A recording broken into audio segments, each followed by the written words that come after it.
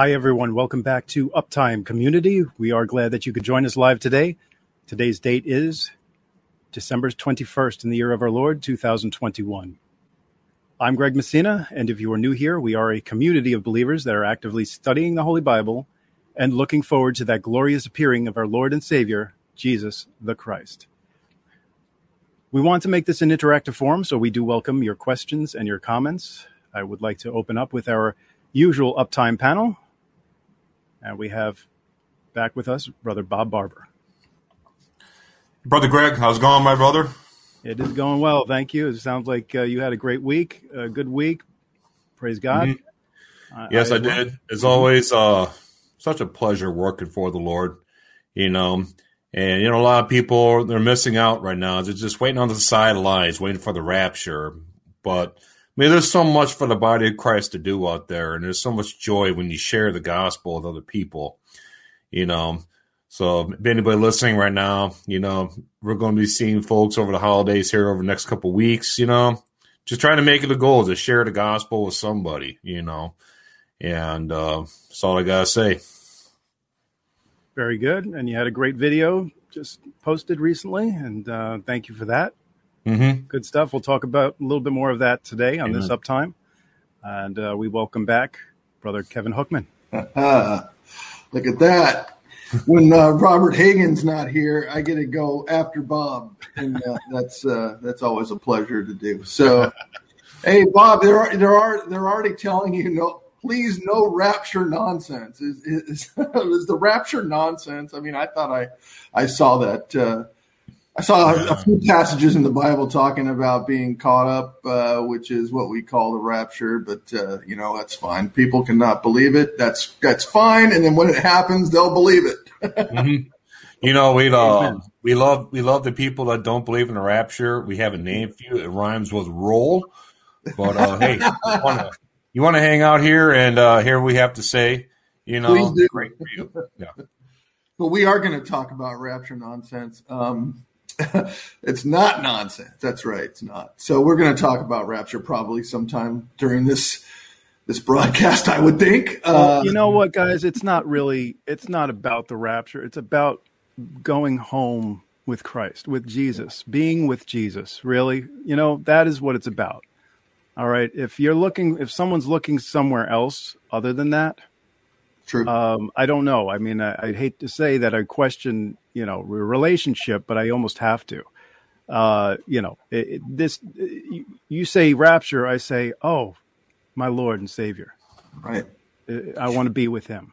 And I think that Bob made a good point, which is, the Bible doesn't tell us to be sitting around, doing nothing, idle, waiting for the rapture. I mean, that is not what we're supposed to be doing. And those who are doing that are doing a disservice to the kingdom, doing a disservice to themselves and anybody else that they could share with.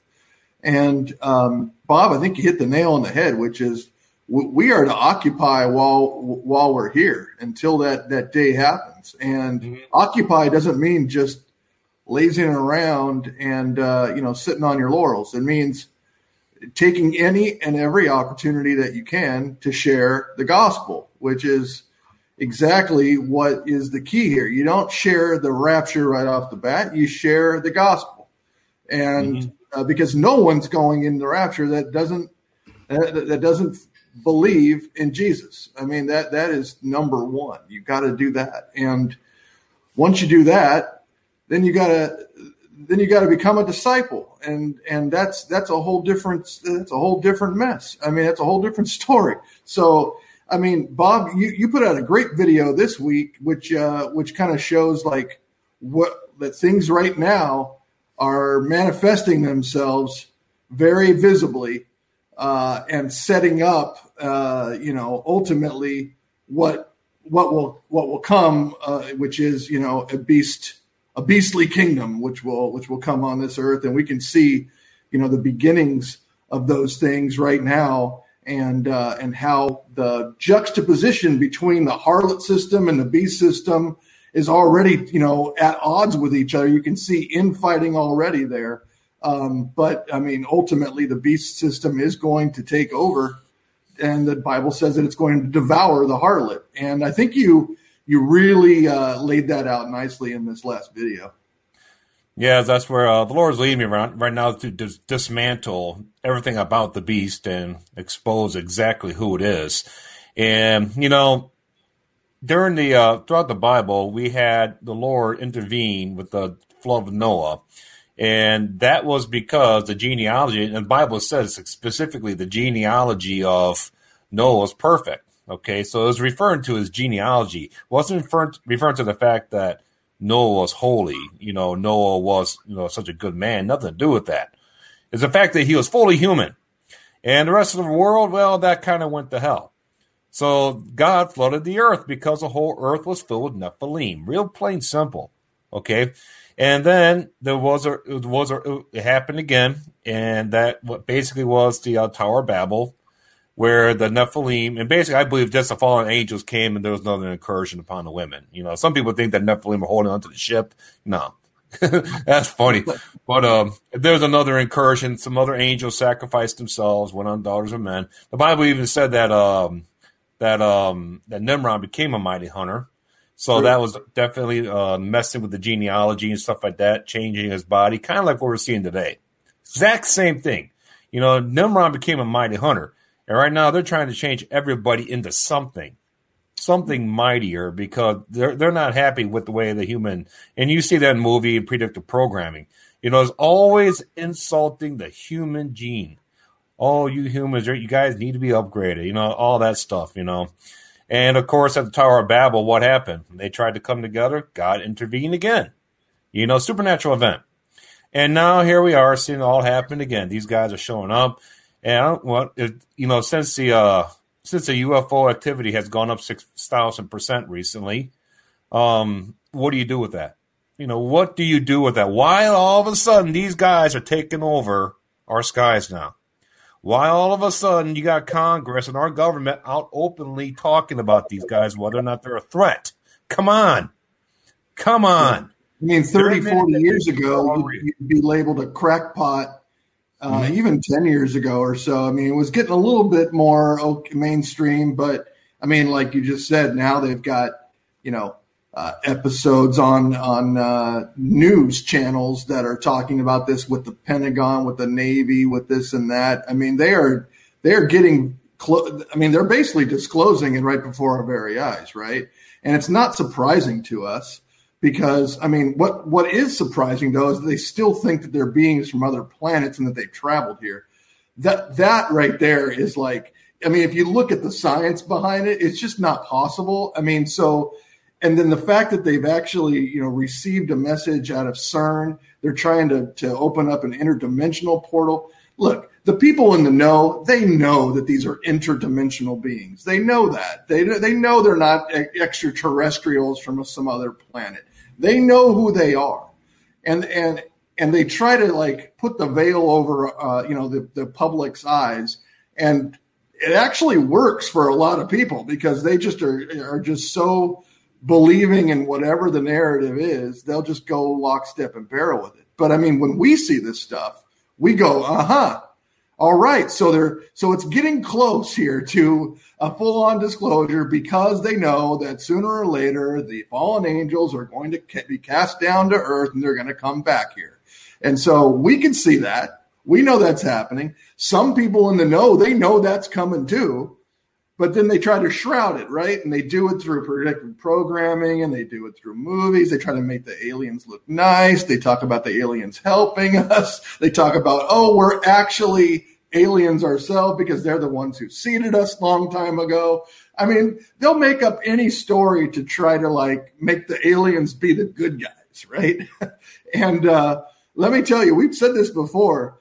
If an alien shows up, he's not a good guy, okay? He is not here to help us. Right. It's always been a debate as to are they malevolent beings or benevolent beings? And so there's been a number of researchers out there, and L.A. Marzulli is one of them, to pretty much prove that these things are not good people or good beings, right? They're not people, but we're talking about interdimensional entities, right? Basically, it's no different from ghost hunting, right? And I know I'm previous up times, I brought up my experience, but I don't know. Did you guys ever witness any of these things? Oh yeah, at any point in your several different occasions I've seen them.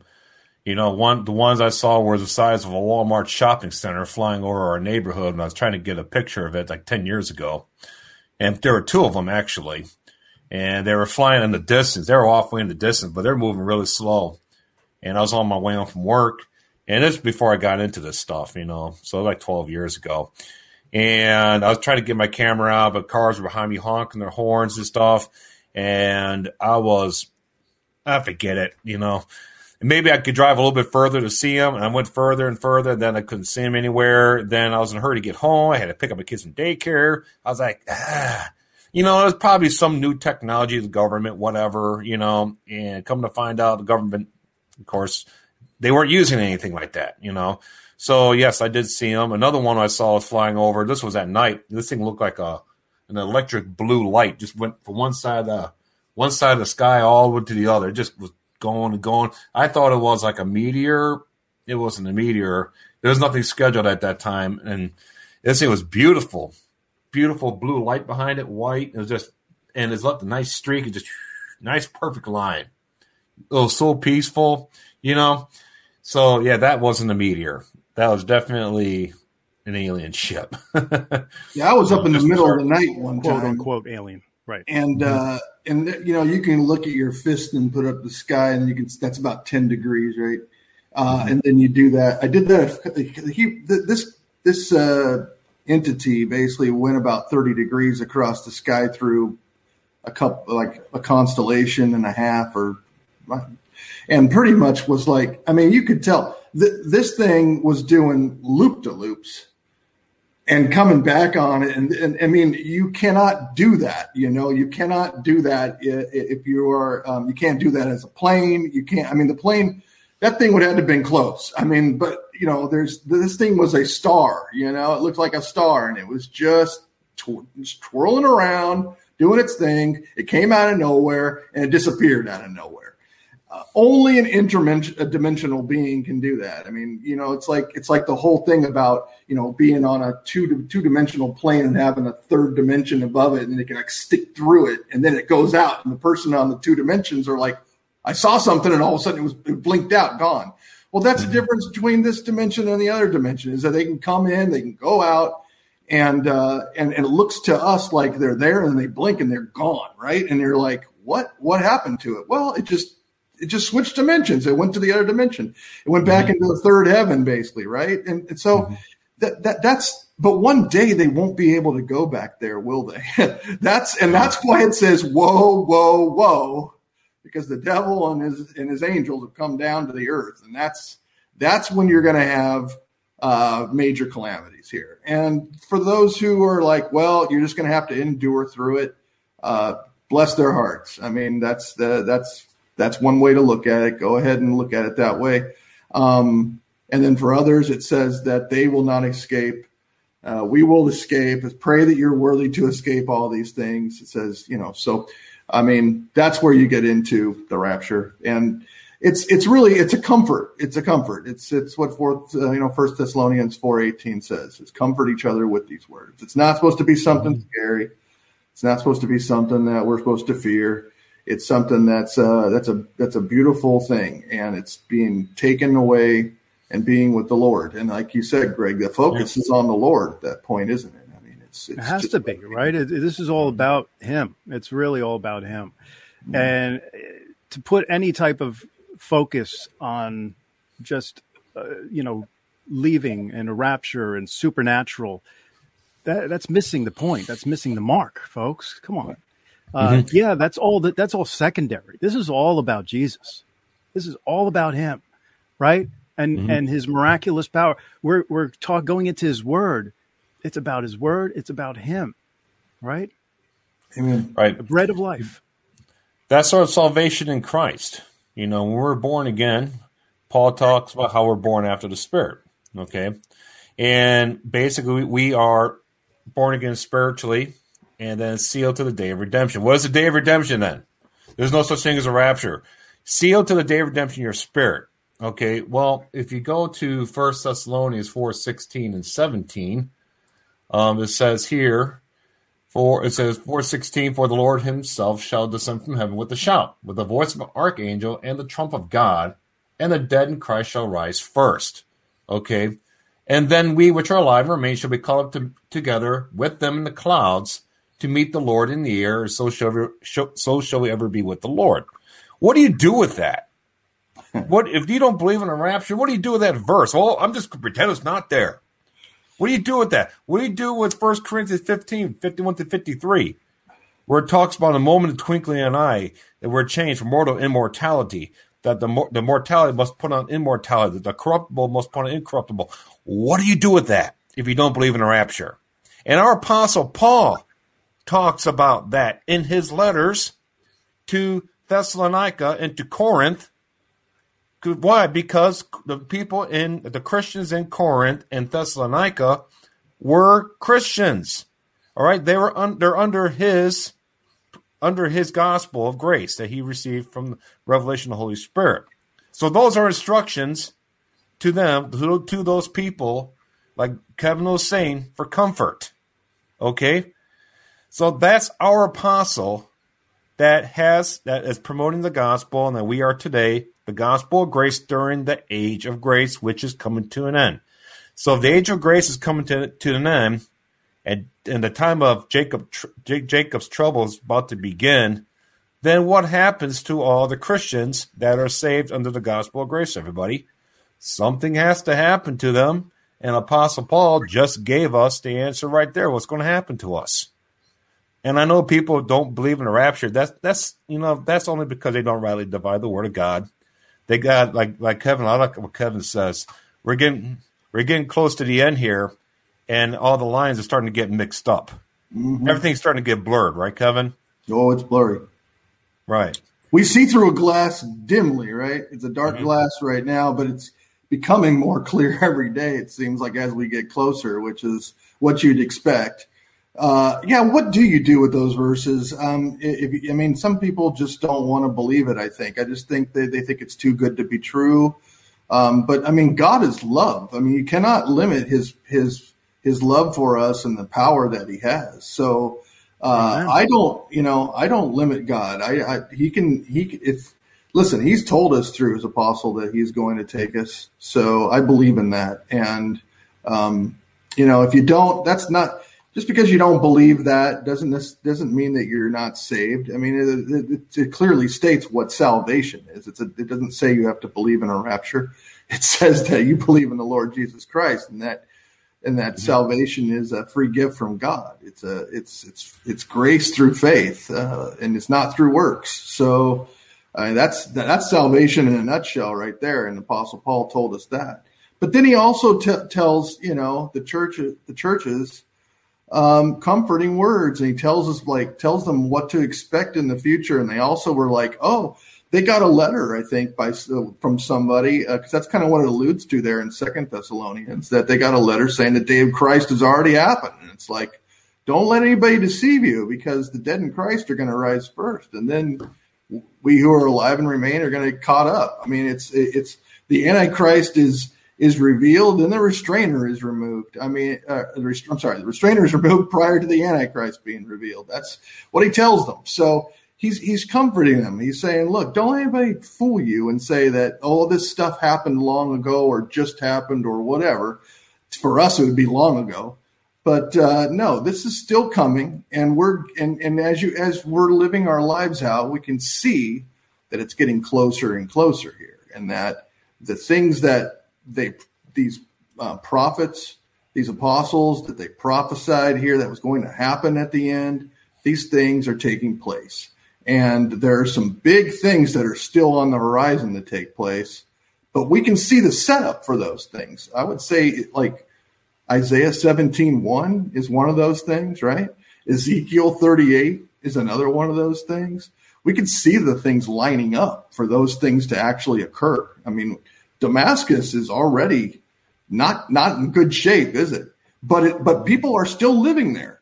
So you can't say that 17:1 has been fulfilled, because it's not a ruinous heap. It's at a ruinous heap, right? Right, completely, right. People aren't going to be dwelling there. So people are still dwelling there. And it's not a great place to dwell, but you can still do it. But we also know that the Bible is absolutely true. And then what it says is going to happen, just because it hasn't happened yet, doesn't mean that it's not going to happen. And some people will say that, well, Damascus hasn't been ruined. And it's like, okay, well, we're still alive. I mean, there's still time. I mean, the world hasn't shut down. We haven't blown up the world. I mean, we're still here. That means that there still is time for that to be fulfilled. And if you believe in God and you believe in his promises and believe in his word, then you know that those things are going to take place. And it's just a matter of time. You also need to understand that God is patient. He is long-suffering, a lot more patient and long-suffering than you or me. So when we say it's time and we say it needs to happen and this and that, God is so far above us, we can't even measure it. So he has that patience and foresight. He created everything from the end to the beginning. He understands it all. So you can't fault God for doing it in a wrong time, because he's the one who created it, and he's the one who created it perfectly. So you got to trust in him. And I think that's one of the key things about living in the Spirit, like you said, Bob, which is you trust in him. You don't lean on your own understanding. You allow his things to take place. And then while you're here, you let him guide you. And we do that through the Holy Spirit. Mm-hmm. We let the Holy Spirit guide us. If you fight against the Holy Spirit and grieve against the Holy Spirit, you get pricked and you get prodded. And then he gets you back in line. And then you follow, and then you're back in line and you follow it. And then you backslide, and then you're like, and then you come back. I mean, that is the struggle that we go through. And we are told that we're supposed to have, we're supposed to basically daily get renewed in the Spirit, so that we're refreshed, so that we're able to hear him, and that we're able to be led. This is a great verse there, 2 Timothy 3:10. But thou hast fully known my doctrine, manner of life, purpose, faith, long-suffering, charity, which is love, and patience. I mean, long-suffering, love, patience. Those are three qualities that a lot of people on this earth don't have right now, I would say. I mean, those are, even for we believers, those are tough. Those are some of the toughest things. And in this day and age, the Bible said that, people were going to be lovers of themselves and not of other people. And I think that we're seeing that a lot right now. It's just selfishness. It's just I want what I want for me. I don't care who it hurts or what it does to anybody else. I would say these smash and grabs are a great example of that. Wouldn't you think, Greg? I mean, it's like this lawlessness in the streets, that they don't really care about any repercussions or anything like that. And then, of course, when you're enabled to do those things and not punished, you're going against what the Bible there says too. And it says, and you're seeing that spare the rod and spoil the child. You're seeing that darkness close in, right? Yeah. You're just seeing it in front of our very eyes, happening right now before our very eyes. Darkness is just closing in, and that light, right, of the followers of Christ, the believers in Christ, is just dimming and dimming. And it's not that we're dimming, it's just we're being engulfed by this cloud, this dark cloud.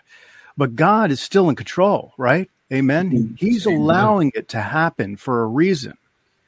All right. And we'll learn what those reasons are, of course, throughout the this broadcast. And we know through Scripture why he allows this stuff to happen. He gives this unto these people who want it. If they want that destruction, he's going to give it to them. Yeah, he says, let those who are unholy be unholy still. He's sending them a strong delusion because they do not believe the truth. I mean, you're absolutely right, Greg. That's a really good point. God is preparing this earth right now for his Messiah. He is. He's preparing the earth. He's preparing the human race for the millennial reign. And in order to do that, he has to force everybody to choose. Either choose him or choose the devil. And it's getting to that point now. You just can't exist here on the earth all willy-nilly like we used to. That mark of the beast is coming. And I know I've talked about it. It's coming during the tribulation. I get it. But if you guys heard that that report on the Next News Network recently, where that company came out with that chip in your right hand now that can track all the I'm going to say the word about that jibba jabba mandates, you know. So they're looking really heavily into that now. I was like, wow, look at that. Now, is that going to be the mark? Is that the thing that people are actually signing up to take and actually involuntarily take, or voluntarily, I suppose, taking it in Sweden right now, Bob? Yeah. I mean, you got to be some kind of person just voluntarily take a chip in here, considering what tracking methods and all those things. I mean, you really want to be a slave to the government, to the world government? I can't ever sign up for that. And I don't know if that's just the Holy Spirit just saying, you never will. So just, you've got me in you. So don't worry. I'm never going to have you have that desire. But those people actually desire it, Bob. Yeah. You know, what's strange too is like the mark of the beast. And it sure looks like it, doesn't it? But, you know, there's something about it. First of all, it's not in its proper time zone. It has to be within the tribulation window. Time zone. So if you know anybody, if you have any friends out there who took this chip, they still haven't taken the mark yet. There is no statute proclaiming this mark yet. Okay, so this mark, I believe it has ways to go before it turns into the actual mark.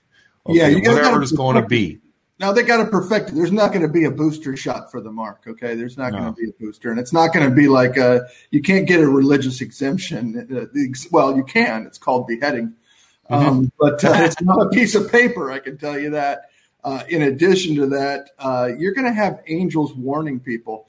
I said that all along, too. It's like you're going to have to throw that verse out if you think that the mark of the beast has already come out, because either that or just God's just late. I mean, he's just really, really late. And you would think that, you know, he wouldn't have 1 billion people or so take the mark of the beast before he warned them. That seems, and children and so forth. It seems like an awfully cruel God to me. And if you're going to throw it out and say, those aren't angels, those are this and that, well, then you could just throw out the rest of the Bible, too, while you're at it, because you could just say, that's not true. This is fine.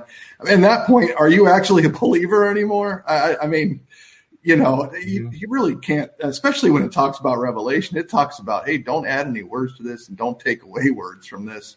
And it says those who read this are blessed.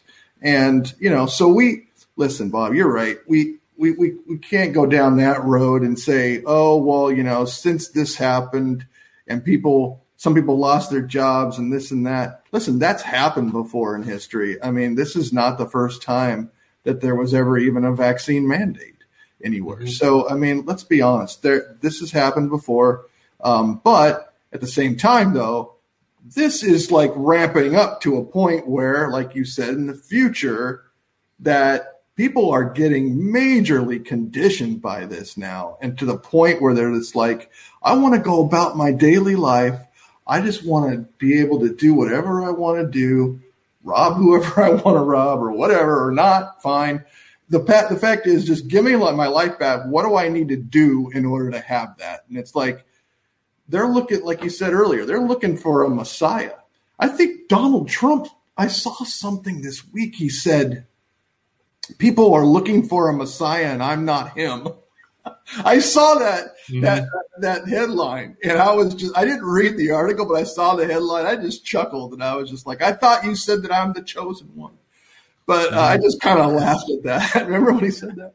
But I kind of laughed, and I was like, you know, he's not. He's right on both accounts. He's not the Messiah, and that people are looking for one. But listen, the Messiah came, and he's coming again. So we already have the Messiah. He's already here within us. So if you're looking for something outside of that, you're looking down the wrong road. It is a wide path to destruction. I would recommend not going down that road and seeking a Messiah that the world is looking after. Amen to that. Amen. Yep. I'm getting on a roll tonight. I don't know that's why. good. Yeah, you're on spurring me fire. on, Bob. That's why you're spurring me on. You're getting my juices flowing. I was coming in a little weary. I gotta say, today was a little bit rough. This week has been a little bit rough. It's kind of the opposite of what you had, Bob. But I get on with you guys, and all of a sudden, I feel energized and I feel good, and I feel with the spirit more just flowing and stuff. It's just a better feeling. I'm telling you, That's just good. being in this world, Greg and Bob. I'm telling you, it is wearisome sometimes. Oh, yeah, we're behind enemy lines right now. People think you're going to have your best life now, Joel Osteen. No, it's not about having your best life now. We're behind enemy lines. How many soldiers they went to Korea, Vietnam, and they're just vacationing out there? No, man. We're at war right now, man, and our Apostle Paul tells us we don't war with the flesh, we war with principalities, powers of darkness and stuff like that. But let's face it, that the fleshly stuff, they do war with us, because if a bunch of them invaded my house and threatened to kill me lest I denounce Christ, that would still be war against me, But be it as it may, we're not there yet. But that is coming. That's so coming. And that leads to the fact that, there's so much division right now in this country, right? Boy, they dividing us up. It's not just because they want to keep us divided so they can wreck this place without any hitch, okay? No, they want us all set up so that way when rapture resurrection takes place, all that tension's let loose. Everybody will go after each other for food. Everybody will go after each other for food and any life-sustaining stuff. And all that propaganda they've been hearing for the last 3 or 4 years, that's all going to come right back, and that'll be fuel for the fire for them to attack each other. I don't know how many times in dreams and visions I've seen people just running from mobs, trying to survive mobs. There are going to be people, just mobs of people that just want to kill people. And the fact that they're pushing so hard right now to make this such an incredibly lawless country. What town was that? Where they just leave your trunk open, leave your doors open. That way they won't break into your car. That's right. Yeah, I heard that too. How silly! How silly! I mean, is that where we're at, Greg? I think we've hit a point of no return. I think that Bob just put the point of no return of Joel Osteen ever coming onto this panel. Yeah. I thought you actually mentioned a name. I thought I was dreaming, but yeah. But yeah, Bob called out a prosperity preacher. That's right there. Yeah, well, good for you. I read that book too, by the way, long time ago when I was into that stuff. Back 2004, 5 or 6, 7, I read that whole book. And now I'm like, are you talking about? I'm going to drop another name. You can talk about Rick Warren's book, The Purpose-Driven Life. Is that what you're talking about? Yeah, I never read that book. I was told about it, and I was told it was really good, and then I was told what's in it by the person who said it was really good, and immediately that didn't sound very good to me. So I didn't want to read it, but I know what it's about. I mean, I've seen actually excerpts of it. And, it's just preaching up the wrong tree, really. It's not sending the right message to the body of believers. And I mean, right now we're going through a really difficult time. Like I said, like a birth pang, right? And I mean, it is and this is a big one too. This is a long one. This has been going on for a while here, but it shouldn't take us off guard. It shouldn't surprise us, right? We should be prepared for this.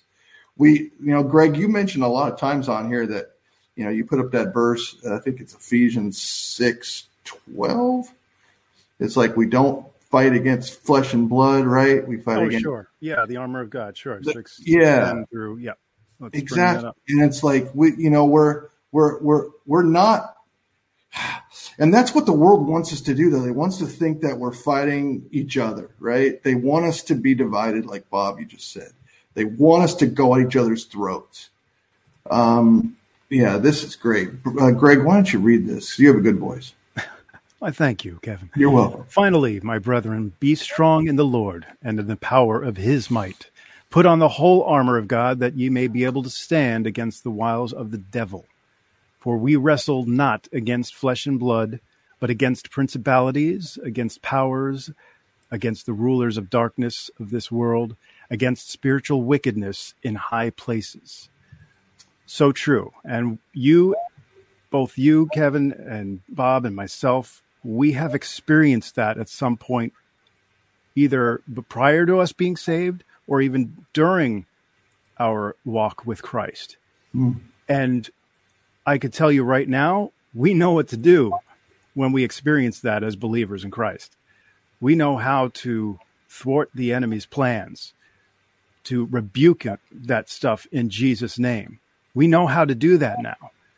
When once we didn't, we were part of that whole area of, okay, oh, wow, what's that? What is that thing that we see flying across the sky?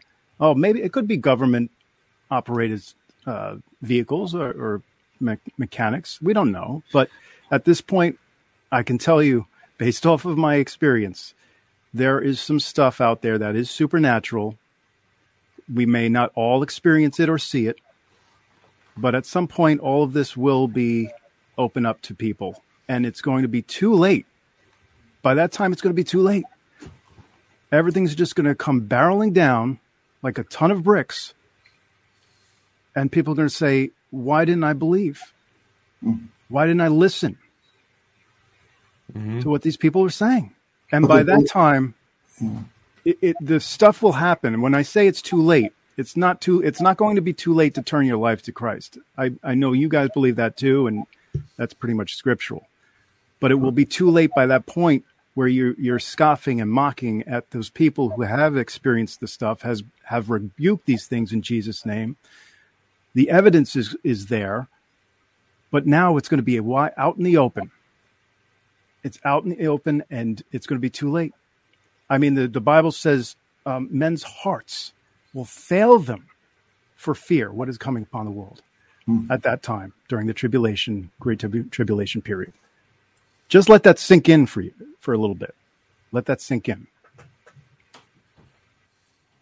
Amen. Amen. I know we've got some questions in here. They're going so quickly here. I know my boy Chester's in here. I think you're asking the same questions you did last time, Chester. You didn't answer them well enough, Bob. You got to give him a better answer. I mean, that's all there's to it. I remember him asking me, are the two witnesses here right now? Right now? Walking the earth. That's a great question. You know, I always wonder, the Bible doesn't specify, do they come back to life, just appear and start talking? Or are they born and they, grow up and do their life all over again? You mean it's not you and Kevin?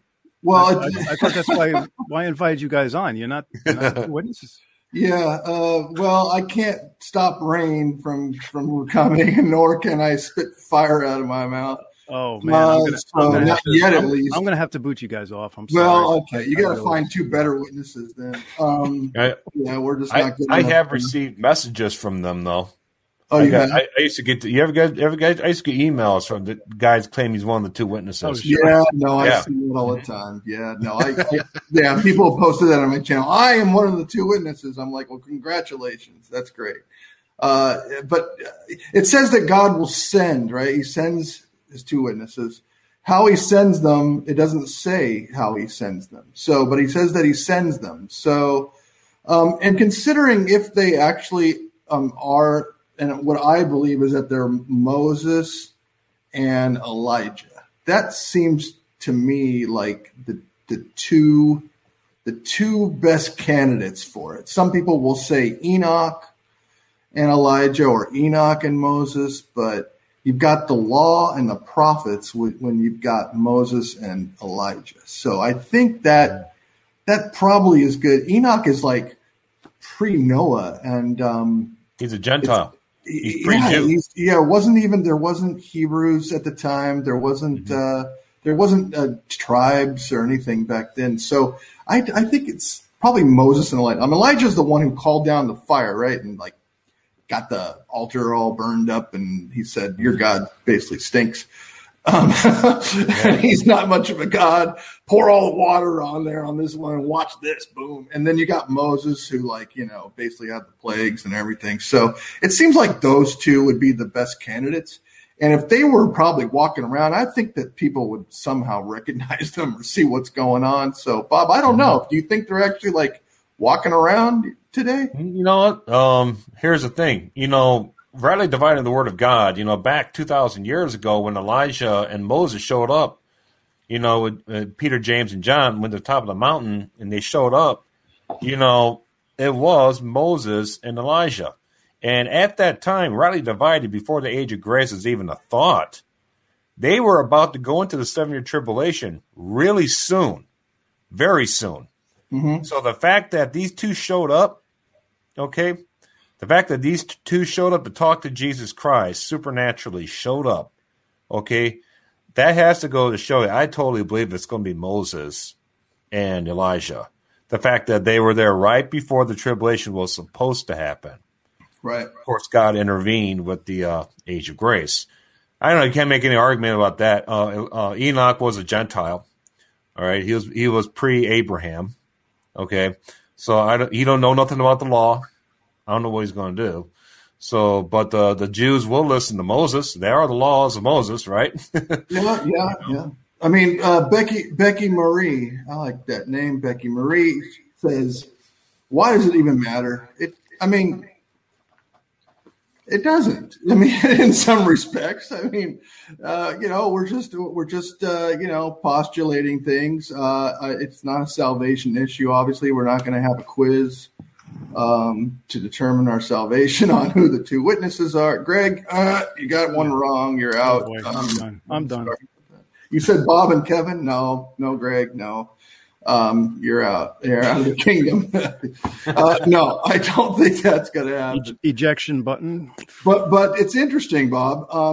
They do kind of just show up, don't they? And they preach for 1,260 days, and then they're killed, and then they sit in the streets for 3.5 days, and people party around them because they're glad that they're not doing all these bad things anymore. And then the next thing you know, they rise up, and people are like, whoa, what's this? And then they ascend into heaven. I mean, what a spectacle that's going to be. I mean, seriously, I think the two big things are going to be like when the first person attacks them and basically gets it back at them in the same manner. And then the next person tries it and it's like the different manner and it's going to come back at them in that manner. I think people are going to be like, whoa, these guys are untouchable, And then the other spectacle is going to be when they actually die, and that people are going to be just so happy. But the look on those people's faces when they rise up after 3.5 days is a long time to be on the ground dead. I mean, you're not expecting somebody to come up from that after 3.5 days, right? Let alone 3.5 minutes, 3.5 hours. You're talking about 3.5 days. These people are going to be just pale white as ghosts when they see that happen. And then when they see them ascend, I mean, doesn't it say like 7,000 people come to the faith that day? I mean, you're talking about needing a sign. Those people really need one. They're going to get a big one, aren't they? You know why they're so scared, Kevin? You know why? It's not that they're going to come up they're probably more mesmerized because everybody's going to look so freaky at that point anyways. When these two are resurrected, they're going to be resurrected to a permanent form. Right. And what's it going to be? The Bible's Jesus said when we're resurrected, we're like the angels. Glorified. So they're going to appear like angels. I totally believe because they're taken up to heaven. They're not going up to heaven in a rusty, torn apart body. No, they're going to appear as beautiful, glorious, powerful beings, scare the crap out of everybody. So true. And taken up. That's why they're going to be so scared. Glorified. Because if you saw someone stand after 3 days, you'd probably marvel more than scared because they're going to be standing there full of blood. You probably think you walk over there and push them over. Or just shoot them again. Something happened here. No, right. These guys are, boom, look at me, And the people are going to be, they're going to be so frightened at that point. And they're going to be taken up in heaven at that point.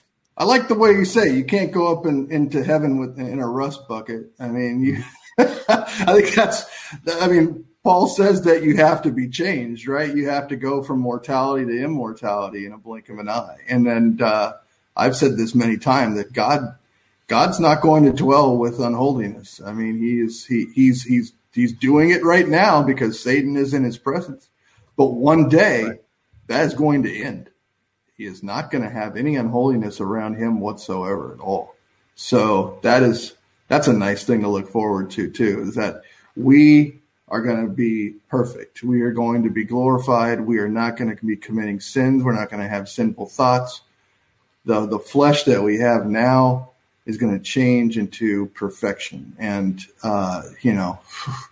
I can't wait for that day. I mean, this is a great, Well, this is one of the verses in 1 Corinthians 15, which is one of the best. I mean, not that other chapters are not good. In the Bible, let's be honest, they are all good.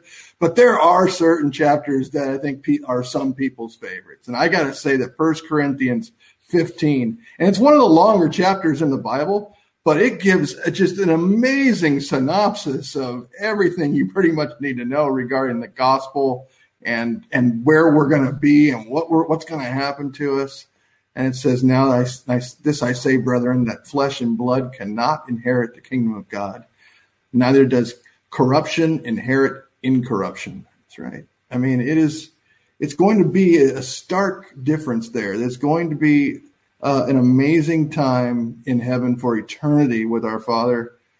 Oh, I can't wait for that to happen, brethren. This is coming soon too. This is not a million years away. This is coming soon.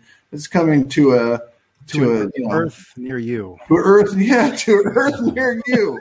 This is on the horizon. And whether it be that you are dead in Christ or you're still alive and remain, you are going to be caught up. And this is going to be an amazing time. And for those who are left on the earth, Bob, you're right. The time to choose is getting narrower and narrower and narrower. And the difference between good and evil. And what I mean by that is like the difference between choosing Christ or choosing yourself / Satan, which is really what that is. Those choices that is becoming a stark reminder every single day of what side you're choosing. And the ones who are sitting the fence, those people don't have much time to sit fences anymore, do they? No, they're being forced off the fence now. You know who owns the fence, by the way? The devil, right? Yeah, well. You stay on the fence, you don't make a decision, you're still going to hell. Yeah, I mean, ultimately, you're gonna fall for the Antichrist and be a part of that strong delusion because you don't believe the truth. You have to actually, it's an action, right? It's believing the truth. That's what saves. That's what is salvation. You believe the truth. It is a free gift. Once you believe, it's free. It's there for you. All you got to do is take it. It doesn't cost you anything except belief, except faith. And look, at faith doesn't hurt. It's not something that you don't have to go work for it. You don't have to cultivate faith. What you do is you cultivate your walk afterwards. Mm-hmm. You get to the point where you have the seed planted and you're like, look, I am a sinner. I need to have salvation. I am not going to be able to do this on my own. I need something else. And God requires a blood sacrifice in order to atone for sins. Either you're going to go to a temple that doesn't exist and kill off an animal, which you can't do. So that's out. Or you take the sacrifice that Jesus gave to us long ago once for all. That sounds like a better priest, than anything else. So that solution has already been provided. You take that free gift, and then you cultivate your life with the Holy Spirit thereafter, and that's the process of sanctification. But I'm telling you, Bob, for people who haven't made that decision yet to follow Christ, it is going to get more difficult and more difficult. And like you said, Greg, earlier, when the rapture happens, that door is shut. You can't go through that door right then. You've got to persevere. You've got to go through what you're going to go through. And I'm telling you, it's not going to be an easy time. It gets harder and worse and harder. And then ultimately they say, you got to take this mark or you're going to get your head cut off. I mean, it is a rough road after the rapture. Right. Go ahead, Greg. Well, we believe that, when time is up, it's up time, right? Amen. It's up time. So that is what I believe, and that is what you guys believe. Most of you on the chat believe. Listen, we're gonna know soon enough. All right, and we've had scriptures to back this up. People are going to still be naysayers. You can't do much about that, right? You pray for them. Eventually, we're going to all know the truth sooner than later. Don't get mad at them. Don't be upset. It's fine. I mean, we're not fighting against them. We're not striving against them. We're striving against the spirit of denial, of this, which are all fear. I mean, you name it. That's what's in the world right now. It's just the spirit of fear. We're not supposed to have that spirit of fear. And for those who are secure, we know that the Lord has our back every step of the way. He is not going to, turn his back on us. He is not going to turn away from us. He's always there for us, no matter what. And even if man come against us and kill us, God will be there right at that moment. So, I mean, why would you fear man when they only have power over the first death, when God actually has power over the second death? That's the one you should be afraid of. Amen. Hey, Greg, can you pull up Philippians 1:6? Yeah. Philippians. Yeah, I was going to start reading it here. But it says there, being confident of this very thing, that he which hath begun a good work in you will perform it until the day of Jesus Christ. What was this good work? His work was, as soon as you believed in the gospel of grace, he changed your spirit was born again after the Spirit and sealed till the day of redemption, sealed in the body of Christ in Ephesians 4:30. Okay, but look right here. If you look here and look for yourself right here in the words. Being confident of this very thing, that he which had begun a good work in you, so he's doing a good work right now. And Kevin talks about that sanctification process, growing as a believer. Yes, you're sealed, you're good, you're going to heaven. But now why don't we start growing and learning now? Thank God we already received a reward up front, and now we could build on it. Like our Apostle Paul tells us. Of course, you do want to build on it with gold, silver, stones, instead of wood, hay, and stubble. Wood, hay, and stubble. Right. That's the difference between being a vessel of honor and a vessel of dishonor in the house. Right. Isn't it? So you could be a vessel of dishonor, be a sinful person, and go to the Bema Seat judgment and say, "Well, I'm here, guys. I know I don't have much to show for, but I'm here." They're like, "Yeah, good job, guys. All right, get somebody else up here with some works." All right, it's better than a lake of fire. It's better than a lake of fire. Well, some people don't know what the Bema Seat means. It's the judgment seat of Christ, which is right. The rewards. Right. It's better than a lake of fire. But how about strive for something in the kingdom which is honorable? That is the work that you're talking about, Bob, right? Yep. And he hath begun a good work in you. Of course, his work is a salvation work. His work keeps you out of hell. His work makes your spirit holy enough to go to heaven. His work delivers you to heaven, the Holy Spirit. His work changes your body at the rapture resurrection. That's all his work. Okay? And it says it right here. He hath begun a good work in you, and key words right here, will perform it until the day of Jesus Christ. And what is the day of Jesus Christ that he's sustaining this work until? The rapture resurrection. This is our Apostle Paul talking here. The day of Jesus Christ is the rapture resurrection. Now, there are people in heaven who have died, and yet that work is continuing while their spirit is in heaven, because their body is still here on the earth. And that work continues until the day of Jesus Christ. And, of course, that will be the day of the rapture resurrection for them. They'll be resurrected, and, of course, we'll be raptured physically at that point. Awesome. Amazing. That's a good verse too. Yeah, 1 John 3:2. Steve says, "Beloved, now we are children of God, and it has not yet been revealed what we shall be, but we know that when he is revealed, we shall be like him, for we shall see him as he is." What a beautiful thought that is. I mean, that's a lot of work for him to do. When you think about it, try changing us from this to being like him is no easy task.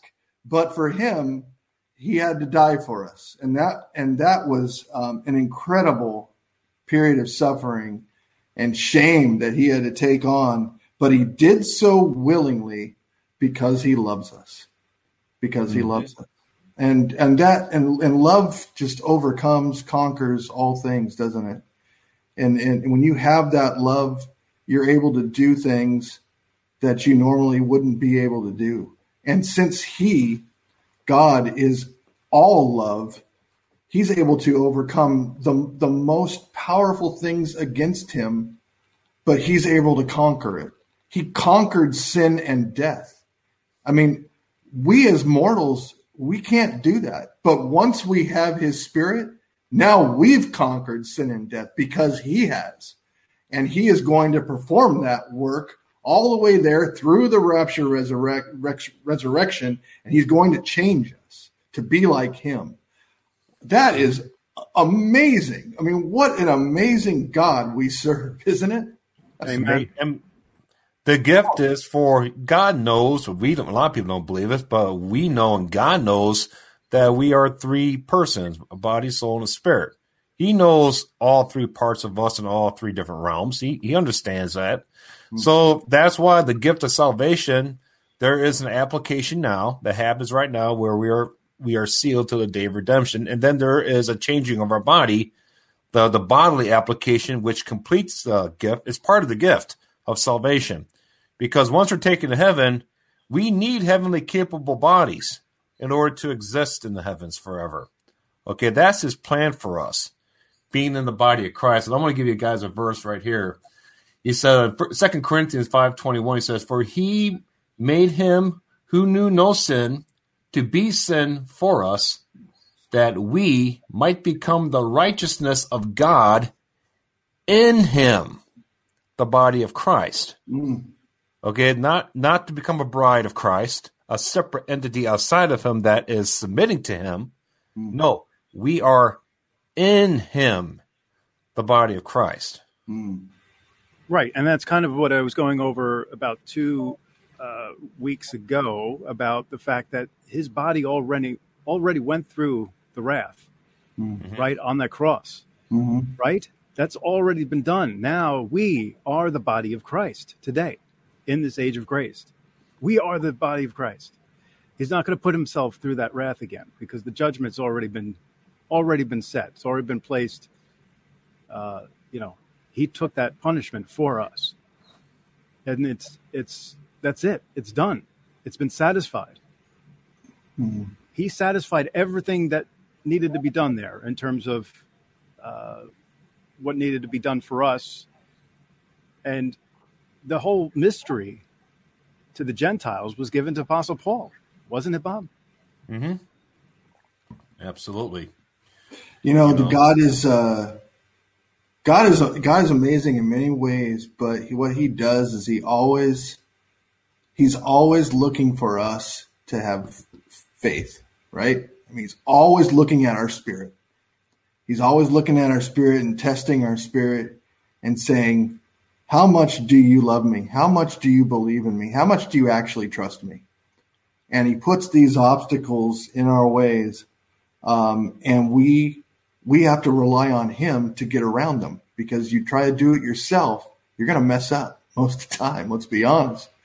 So he just wants us to know that he's there and ask for him to help us through. And,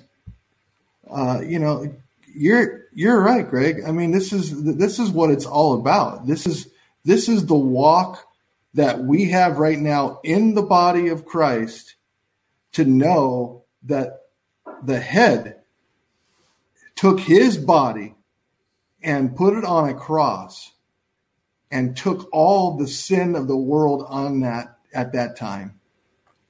And God could not even look upon. That's why he said, "Why have you forsaken me?" All the sin of the world was on him. But you know what happened after that?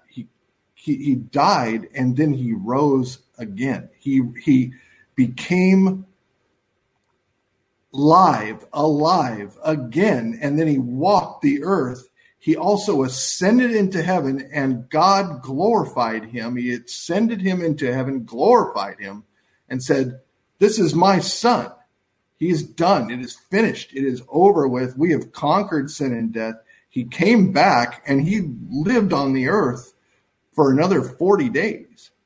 I mean, that's a long time, and there's a lot of people who saw him. So for those who say that Jesus never died, well, that is actually historical fact that he did die.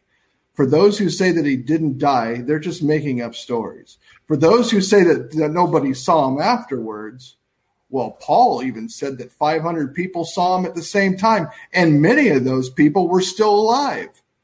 He couldn't say that if that was the truth. It wasn't the truth. That'd be called fake news immediately. I mean, even back then, it would have been like, no, I didn't see him. He says that I was there. No, I didn't see. No, that's not what they said. Those people became believers. If they weren't already, they certainly were after seeing him. So it is proven fact that he died and that he was seen. And I'm telling you, no other person did that for 40 days afterwards that you have any record of. I mean, we don't know how long Lazarus lived afterwards. It's possible it could have been 40 days, maybe even 40 years. Probably not, but who knows? But the point is that with Jesus, people knew that he died and was crucified and was buried. And people knew that he was walking around afterwards and that they saw him. So, and then, of course, ultimately what happened is that he took his disciples and then he ascended into heaven. And then he said, you know what, I have to go. And they're like, oh, I don't want you to go. And of course, who would want the Lord to leave? But he says, I need to go because I'm going to send you a comforter, right?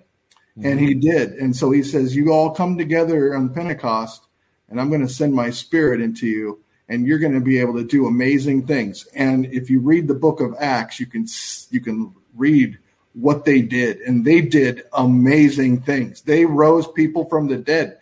They healed people. They did all kinds of amazing things, didn't they, Bob? Yep. And they were all signs for Israel, And that's an absolutely amazing thing. And things that they did was 100% accuracy. They got so good at it. People that Peter was able to heal people just by his shadow. Mm. How many preachers you see walking around today with their shadow on people? It's just, people. Well, the only ones that I see are the ones that are doing it as a show. Mm-hmm. And believe me, Peter wasn't doing it as a show. I mean, he was.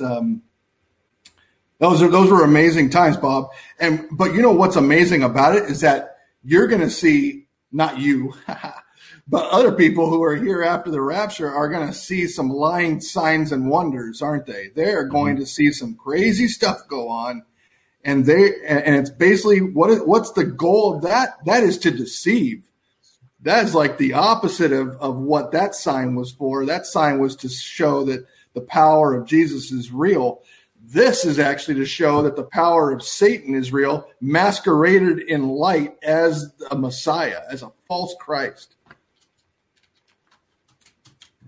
All right, I think this is a good spot to take a quick break. I do think that we are covering some great topics, obviously, tonight. And, let's get into Christmas that is coming up. Christmas, right?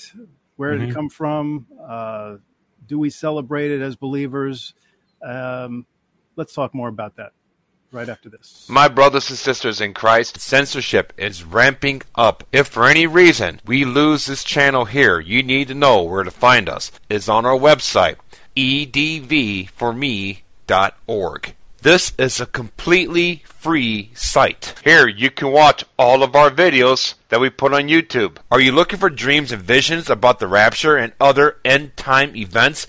Do you have dreams and visions that you need interpretations to, or do you just want the whole world to be informed about what you saw? Here you will find the only worldwide message forum on the internet dedicated to dreams and visions of the end times. Here you can post unlimited dreams and visions, have access to thousands of dreams and visions from believers all over the world, including everything from our database that we have not posted on YouTube or our website yet. Read them before we even talk about them. Get a heads up. Check this out.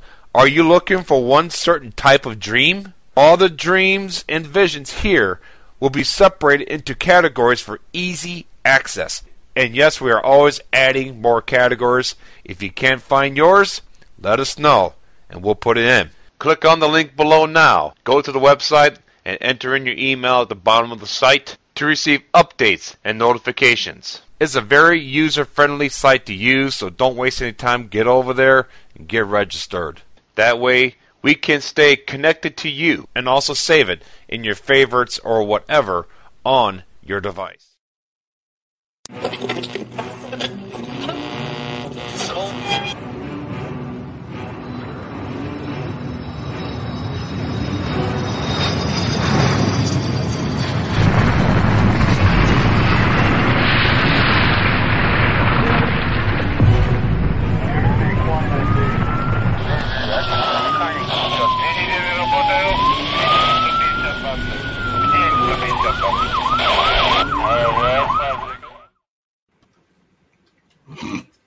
Wow.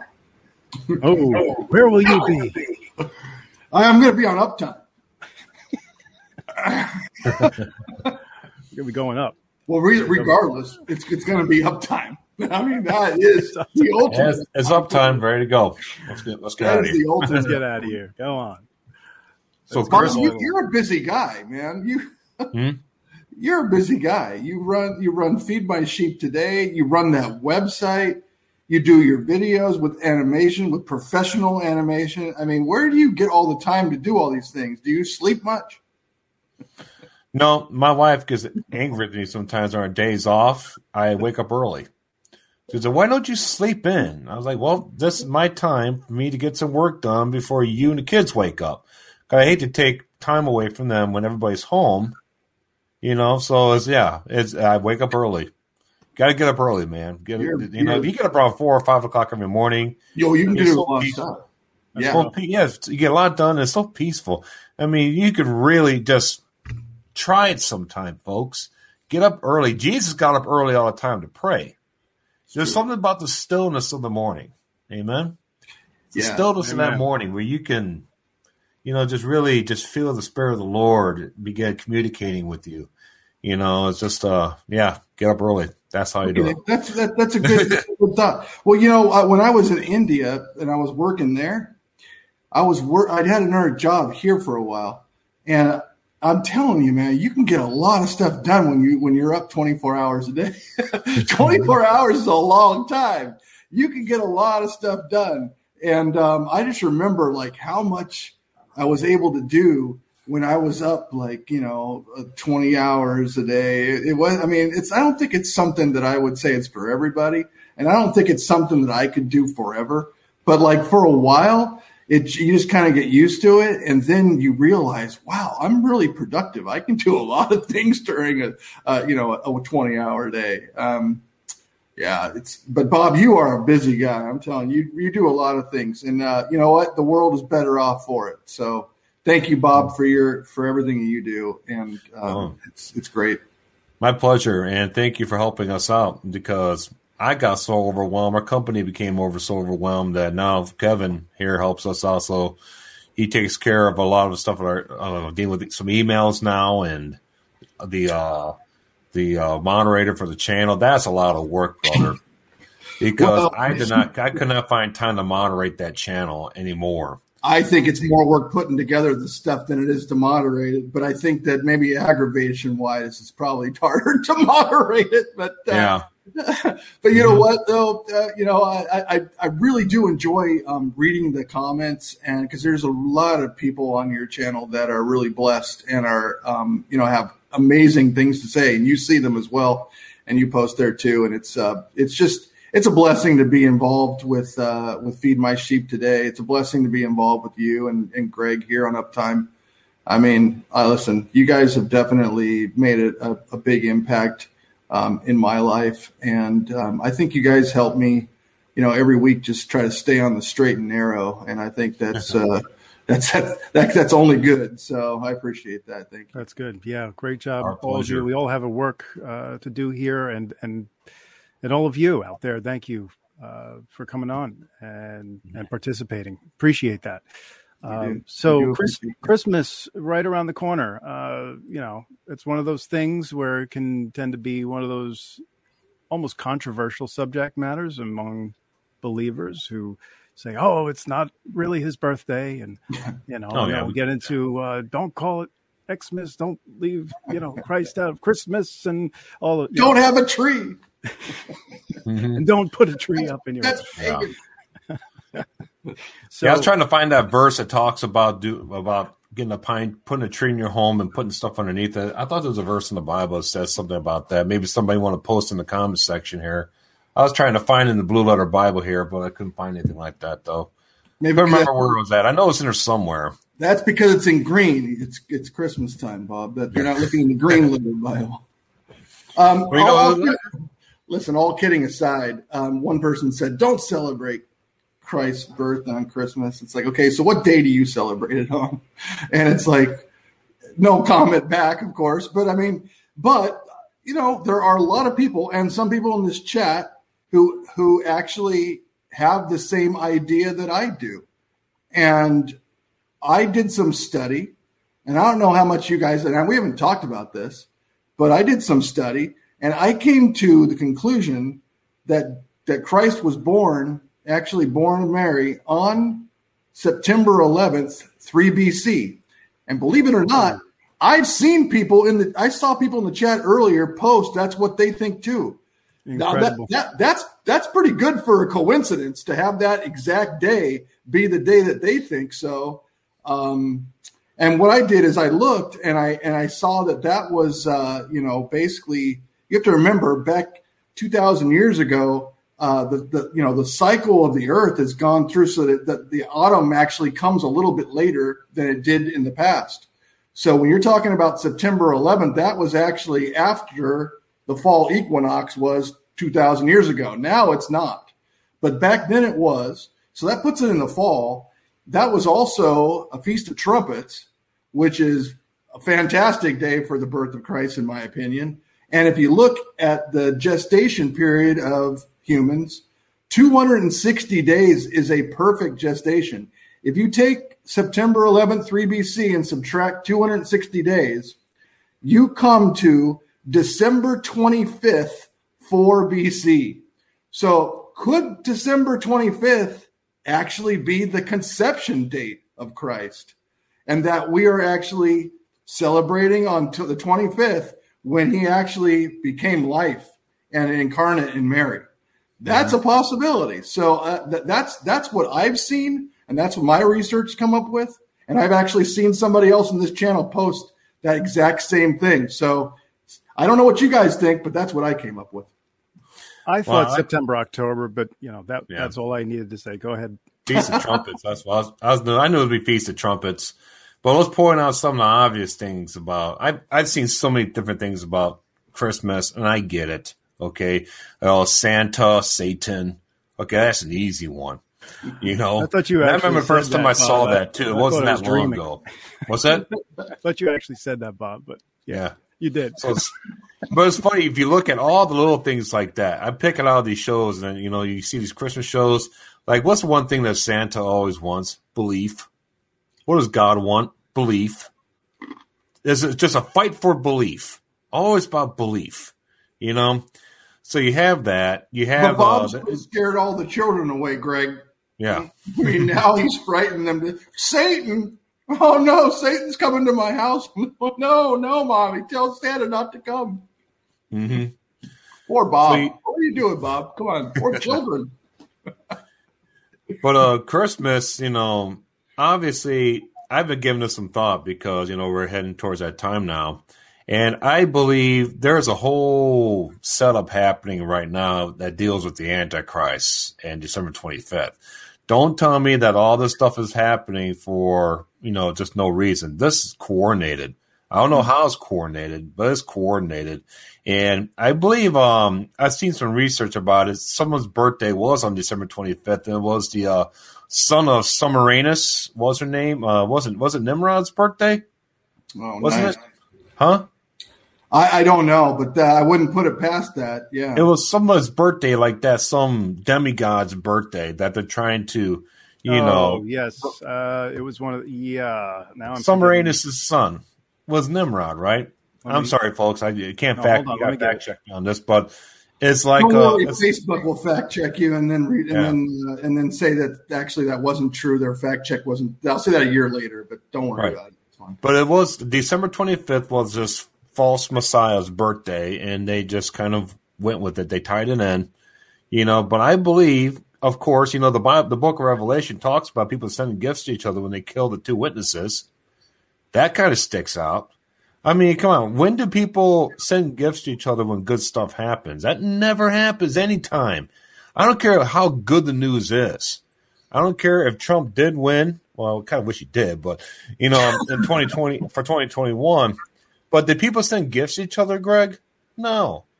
So why are people sending gifts to each other at this point? Well, the only time of the year they do that is Christmas. So once again, So, yeah, the Christmas season, there's a lot of really dark stuff about that, too. The red and the green represents child sacrifice. A lot of deep, dark stuff about it. I'm sorry I'm ruining it for everybody right now.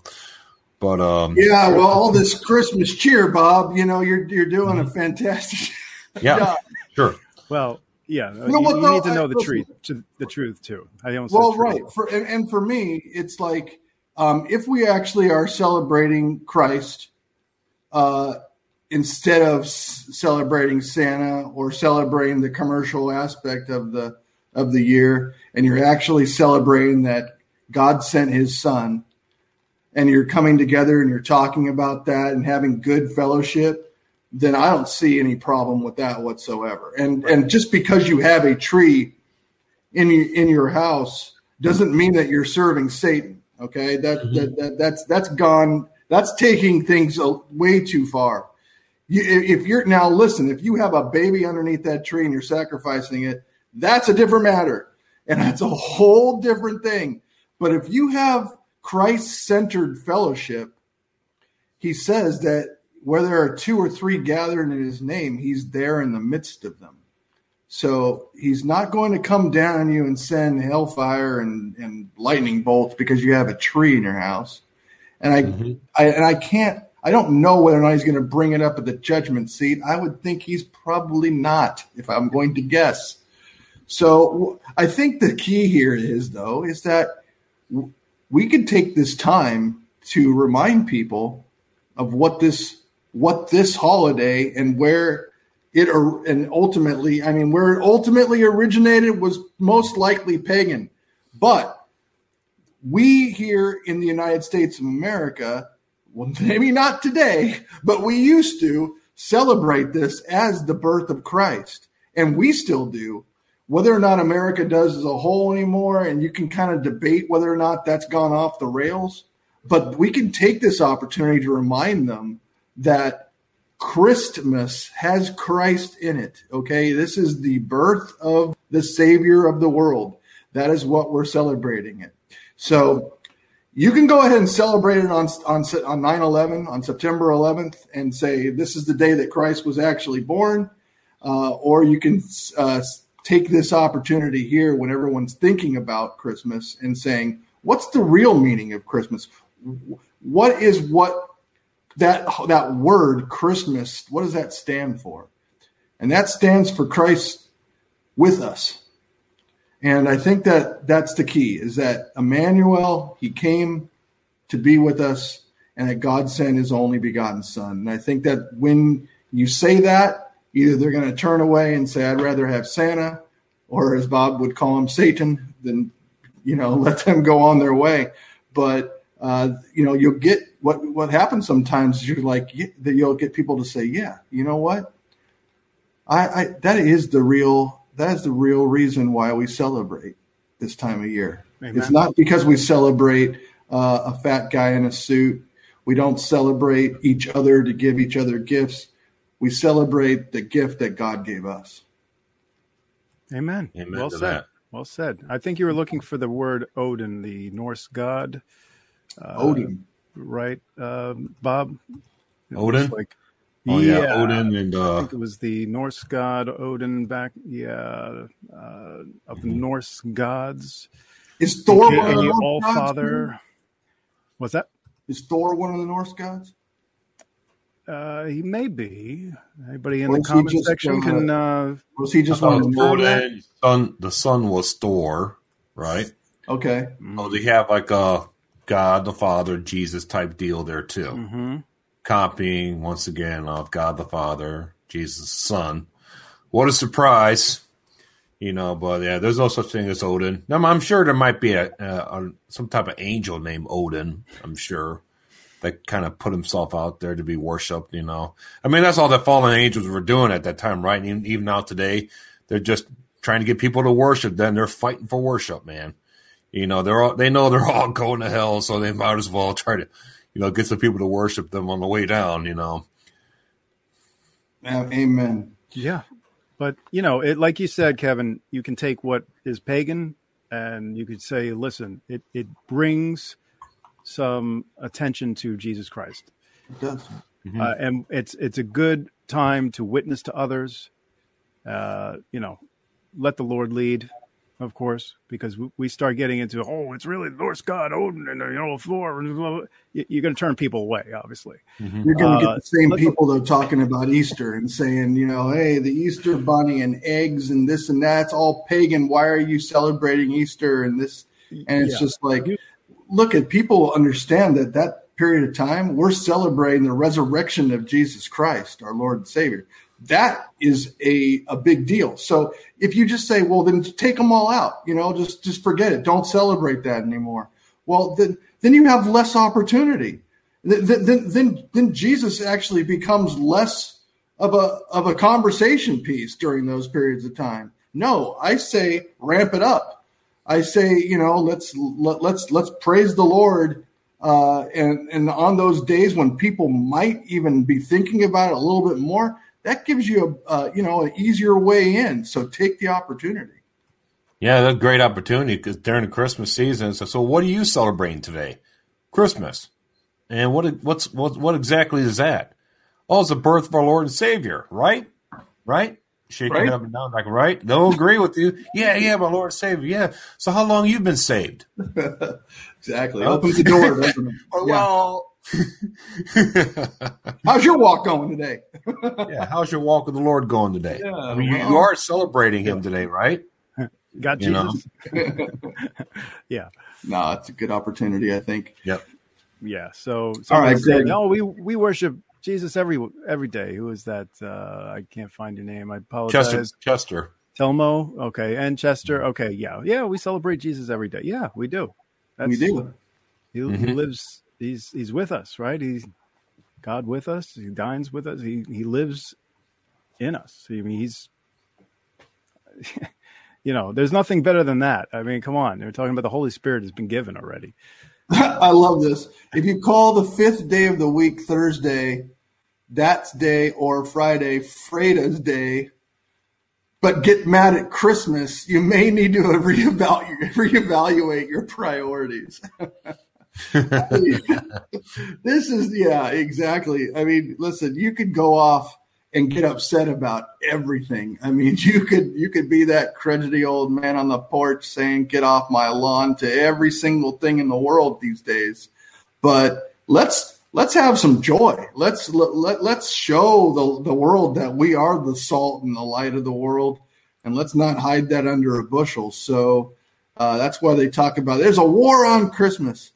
And usually what they talk about there, sometimes some people will say, it's a war actually on Christians, and to say you cannot show manger scenes, you can't do this and that. And they've done that a lot. But then they also now are saying it's a war on Christmas. They don't even want to have Christmas talked about at all ever. Like it's offensive, Well, I mean, Jesus said he was going to offend, didn't he? I mean, he is the mass offender. Because you know why? He reflects everything that goes on in your life. He was the one who wrote down in the dirt and showed those people their sins that they committed and said, those who have not committed a sin, go ahead and cast the first stone, and not one of them could. So he's the one who is the convictor. I mean, the Holy Spirit is the convictor of sin. And those people are just looking at themselves and saying, I'm not worthy, and I don't want to hear about it, and I don't want to see it, and I don't want to deal with it. Well, like Bob said earlier, that day is coming soon where you're going to have to confront that head on. And you don't want to do that after you die and not make it and make the wrong choice beforehand, because you're in for an eternity of hurt at that point. Mm-hmm. Eternity.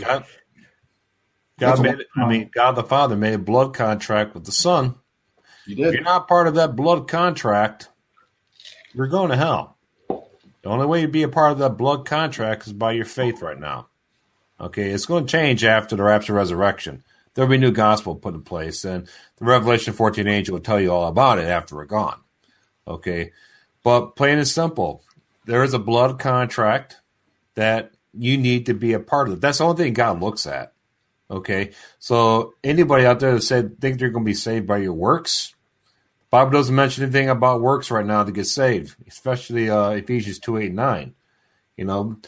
So yeah, if you're not part of the blood contract that God the Father made with His Son Jesus Christ, shedding His blood at the cross, having faith in it, believing in it. And by the way, that video I made this past week, belief comes from the Spirit. It doesn't originate in your body. If it does, please tell me which gland originates faith. Which organ?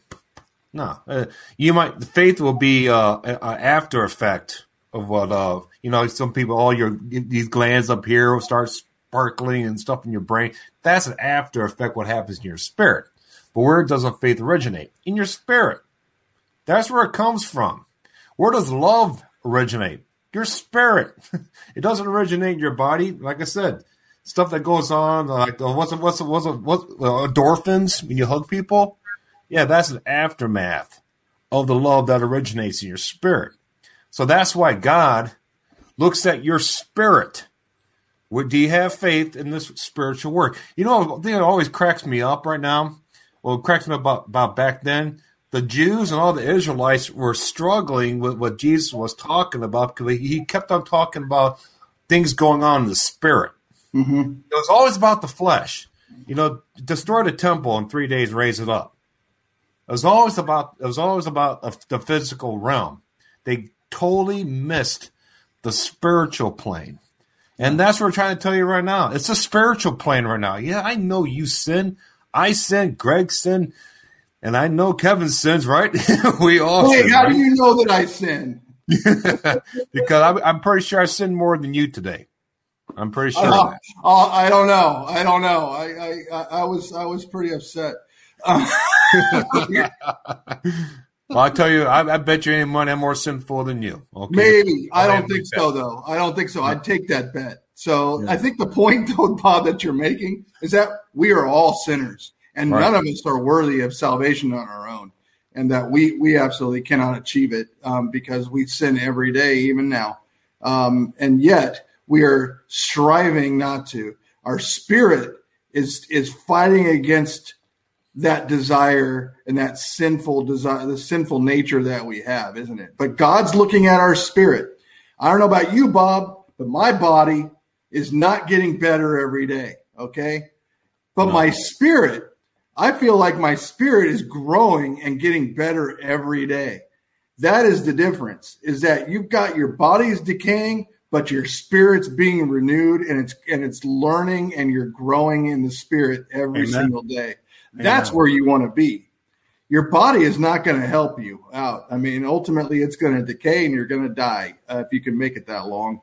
But I'll tell you this, though, your spirit can be regenerated all the time. And so what you got to do is when you start feeling those things and start getting into that bad attitude or bad nature, try just to take a little break and then just like ask the Lord to help you. I mean, I did that today and I was just like, okay. I mean, Lord, you know where I'm at right now. And I ask that you help me out with this and that you give me some peace and you give me some clarity, and those things, next thing you know, Bob, you're on a better track and that you're just like, okay, I can get through this. I can be a little less hot about some things and I can be more clear. Now, as you get older, it seems like, for me at least, you can get through those things a lot quicker and you don't blow up as much as you did before. Things don't affect you as much.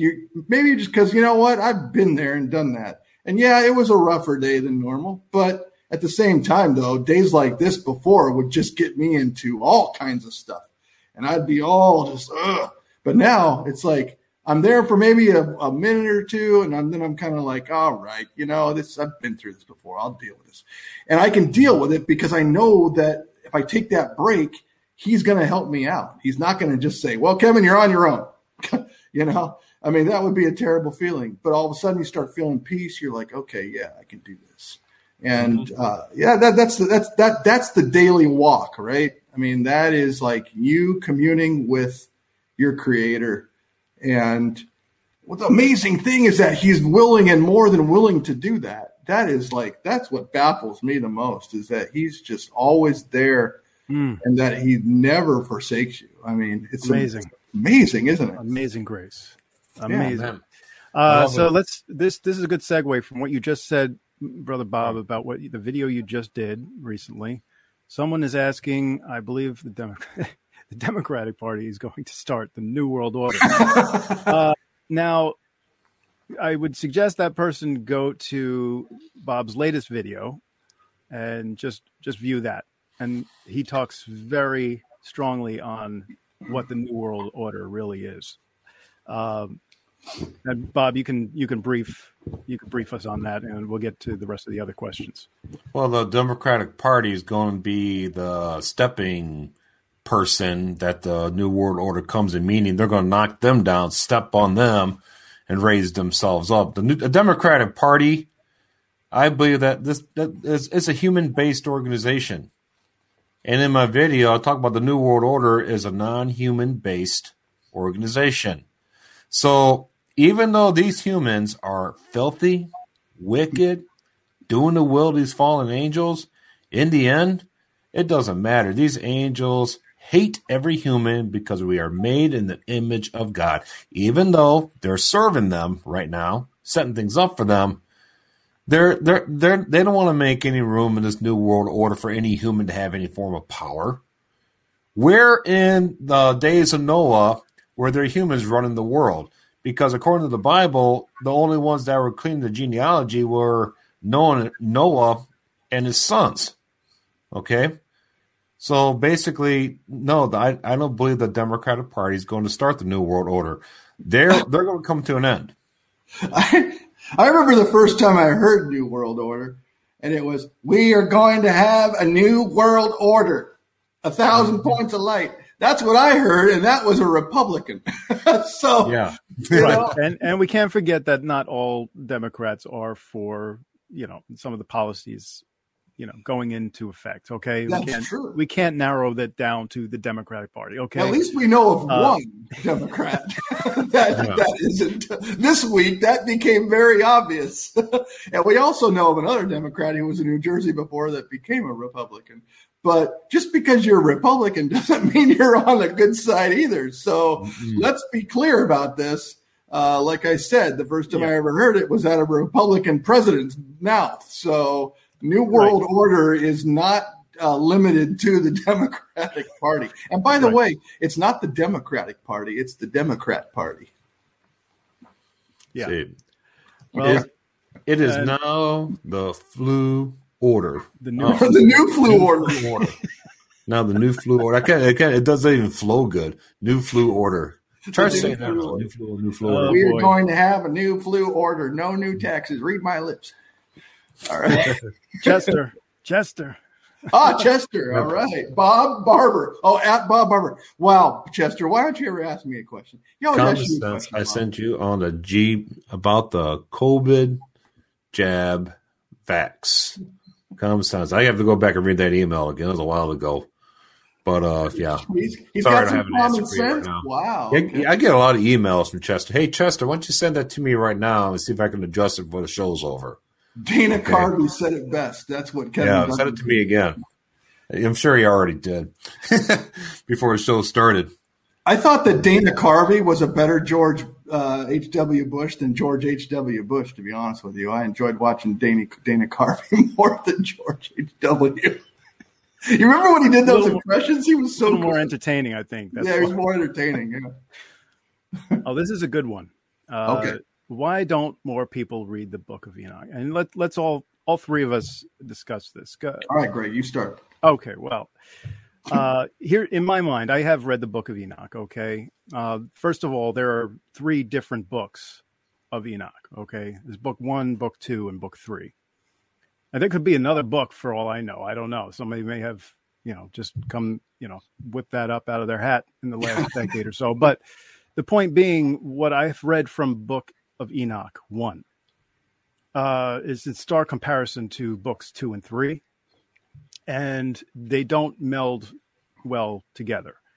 I will say that Book 1 kind of works best, I think, in complementing Scripture in the 66 books. To say that it is inspired work, that we leave up to you. I think a lot of people are skittish about Book of Enoch because it goes into real heavy stuff with the fallen angels. It goes into heavy things about Satan and the specific details of each order of these angels and what they do, and their functions and all of that.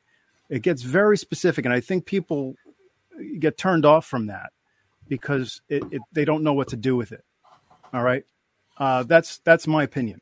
All right, I personally do think it could be inspired work. I do believe that. There are certain things that I've read out of it that, some others will not agree with it being, inspired work. But you're going to have to, make that up on your own. You're going to have to choose on your own whether it's inspired work or not. But that is one of the reasons why I think more people don't read the Book of Enoch. I know that the Ethiopians have chosen to put it as part of the Scriptures and consider it as inspired text. However, there's a number of things in there that a lot of Christians disagree with. Just look at it as something that's an extra biblical work. And, it's something that's food for thought. Think about it, chew on it, pray about it. But, let's stick with the 66 books primarily. The main thing is keeping the main thing, right? Mm-hmm. Go ahead, guys. Bob, you want to go next? Yeah, the Book of Enoch, I read it, and I tell you what, the first part of it is very interesting. The rest of it it turns into the Book of Ezekiel. I'm not Book of Ezekiel. The Book of the Book of Ezekiel. It was because when Ezekiel goes into the dimensions of the temple and stuff like that. It just gets very. He talks about the locations of the sun in different parts and stuff like that. It just gets you get lost in it. But the beginning of it's really good though. I love the part of the beginning of the book where it addresses the fallen angels. And this is why I believe that it's not in the 66 books, because it specifically addresses the great deception that we're going to see in the origins of what the angels did. Yeah, it talks about it in Genesis 6:4, what they did, but there was no mention about how they were weeping, crying in absolute fear, hoping that Enoch would be able to go to God the Father on their behalf and forgive them so they could return to the heavens. The 66 books, the canon doesn't talk about how the angels pleaded that Enoch would go to God the Father on the behalf of their children, the demons, so that they can ascend to heaven. Since the angels can't go, maybe our children can ascend. They were absolute. What were they thinking? after what you did, you really think God the Father will allow the disgusting hybrid human being / human angel hybrid entities to ascend to heaven? And basically those books and also what's great too is, it makes sense about the book when it talks about how the demons are not able to leave the earth.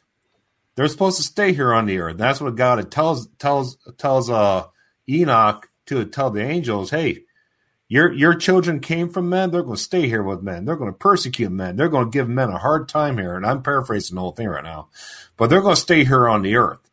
And that makes sense to the earlier part of our conversation, why they're interdimensional beings. They're not extraterrestrial. They can't leave the earth. Sure, they can get to the second and third heavens. I mean, sure, they can get to the outer layers of the first heavens, but the demons can't go to the second heavens or the third heavens, okay? But they're stuck here in the atmosphere of our earth, okay? That's what the Bible talks about, them being the prince and powers of the air, okay?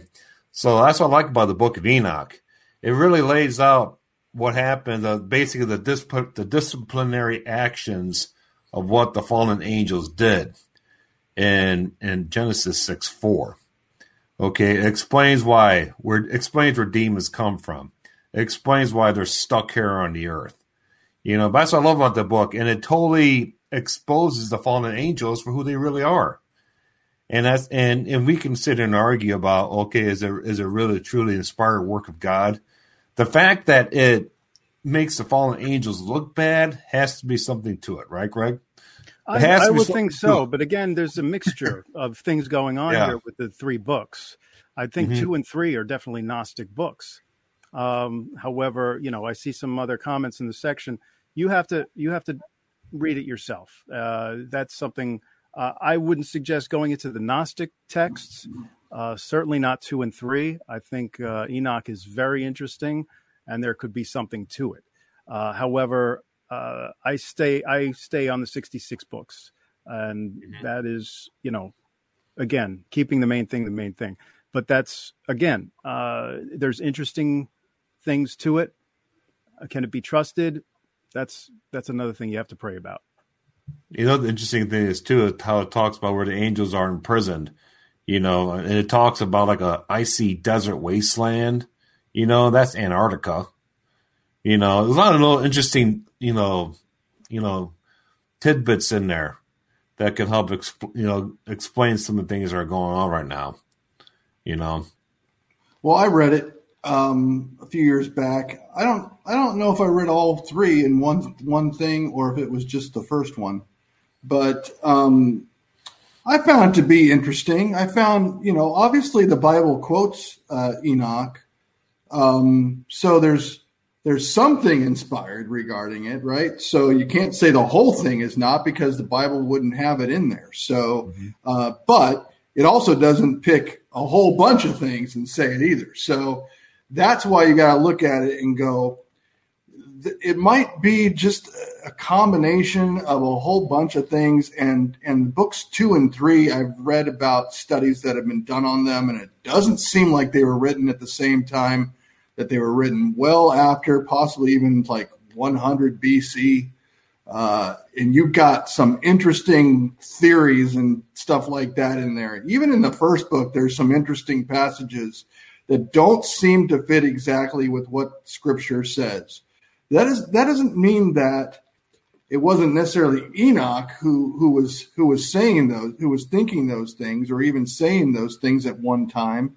It's possible. It's possible also somebody wrote it for him and thought that came up with their ideas regarding it.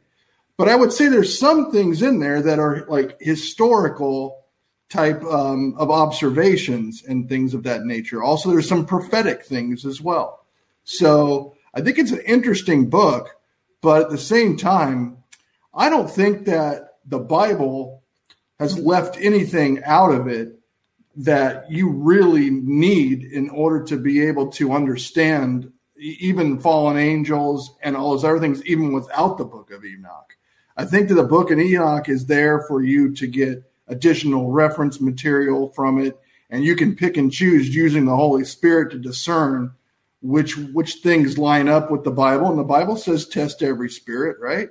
So you take a look at it and see. And if you see something in there that says that sin didn't come from man, that's when you go, it came from an angel? No. Man sinned. That's where sin came from. So, I mean, you look at a couple of those different things and you're kind of like, I know where sin started. Sin started, and Eve went to Adam, and those two sinned to begin with. So, that's a perfect one. That's a perfect one right there, saying, behold, the Lord cometh with 10,000s of his saints. That would be us, by the way, in the second coming on white horses, I believe.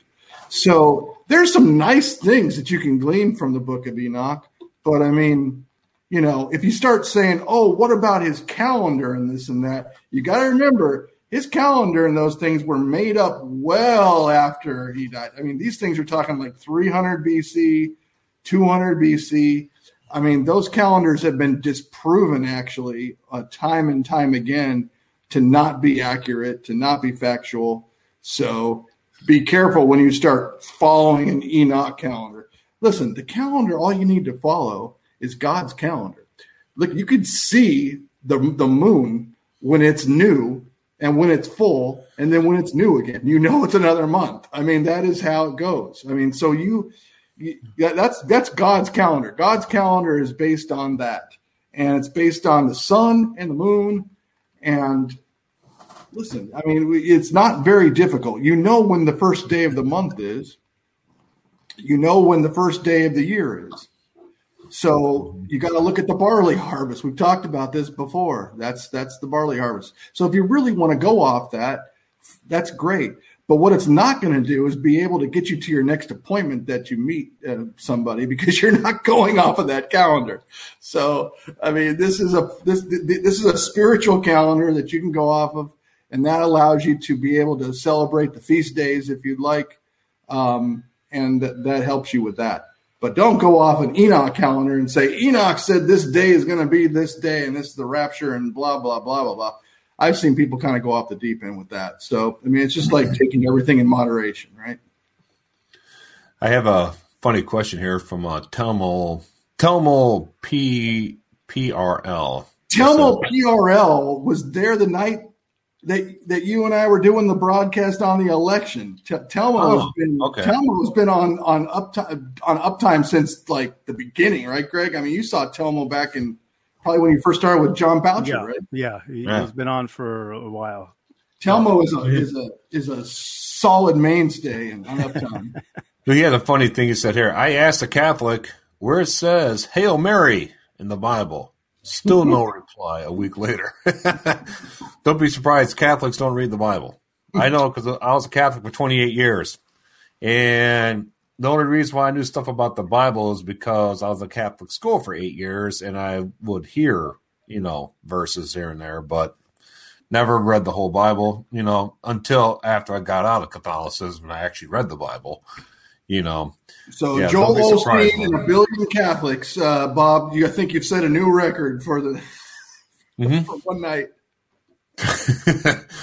Yeah, I get surprised. I think if there's any Catholics in watching this show right now, please comment. Okay, if you just own it. All right. I believed in the gospel when I was a Catholic. I guess I can't really I know there's a lot of stuff in Catholicism that's just wrong. You don't confess your sin to a man. You don't get baptized as a baby. All this stuff like that. I get it. But during that time, I couldn't find another church to go to. I still wanted to go and pray somewhere.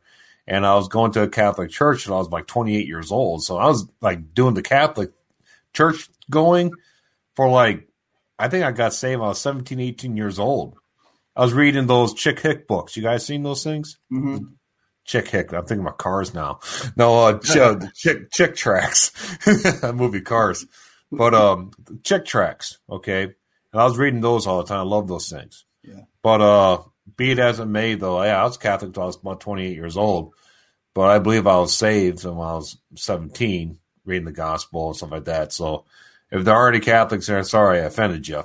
But well, listen, if Jesus would have prayed to his mother, then that's a whole different story. But that's not what he did. He prayed to his Father in heaven, and I just don't see how praying to Mary is going to solve anything. She was the mother of Christ. She was favored. She was blessed, but she's not going to be able to save anybody or anything. So, I just don't see why you'd pray to a dead human. She's fantastic, but she's not going to be able to answer your prayers. Okay. She does not answer prayers. Only the Father answers prayers. So you ask it through in Jesus' name, and the Father will give it to you if it's in his will. And that's where you should stick with it. And I'm telling you, the Catholic Church as a religion is a really it's a poor religion. It's really not good. When you consider the history of it, and then also just what kind of people it turns people into. They really boast regarding their works a lot. The priests are just depraved, a lot of them, because they've put themselves in the position where they suffer unneedlessly. Granted, they don't sell indulgences anymore, but they still do confessions, and that they really don't want people to read their Bibles. They have they're intercessors. That's not what humans are supposed to be. Jesus is our intercessor. They say that the Pope is the embodiment of Christ on the earth. Boy, if that's the case, we've got problems. If that's actually Jesus, no. So I would stay away from that religion. I would stay away from all religions. I would much rather just have everybody have a personal relationship with Christ, and then those who are like-minded in that body come together in fellowship like we do. Amen. Amen. Well said. And I think Chester, he sent me that email, and his question was about the Jibba Jabba. And I read it right here, see what you guys think. He says, "Hey Bob, I got my own comments. I want to share with you about the Jibba Jabba. The Jibba Jabba does not have the RFID chip 666 in it, and if there was a mark of the beast with no Antichrist in sight, nor he's not in the temple claiming to be God, then it won't be the tribulation yet. If the jab was the mark, then 46 would be impeached by the left and the right, and the whole world would be at war. Plus, the tribulation time frame would be messed up. Plus, Christians would be mad if that was the case. We won't be here before the real mark of the beast takes place." I agree. Like you said, the real mark goes in the forehead or the right hand. So I'm not quite sure I'm following that question. What you're trying to ask me here, basically. No, it wasn't a question, Bob. He said that he emailed you common sense. Right. It was. I was looking for the question in there, but the common sense is there's no third temple built. That's right. There's no false prophet promoting a beast to build an image. None of that stuff is happening yet. No. And yes, we do see certain mechanisms that look like the mark, that operate kind of like the mark. It has some aspects of the mark. They're getting closer to the. They're getting closer and closer every time, aren't they? Yeah, they're getting closer, but they haven't quite perfected it. They haven't completed. It doesn't have all the faces yet. It doesn't have all the mechanism yet to be the mark.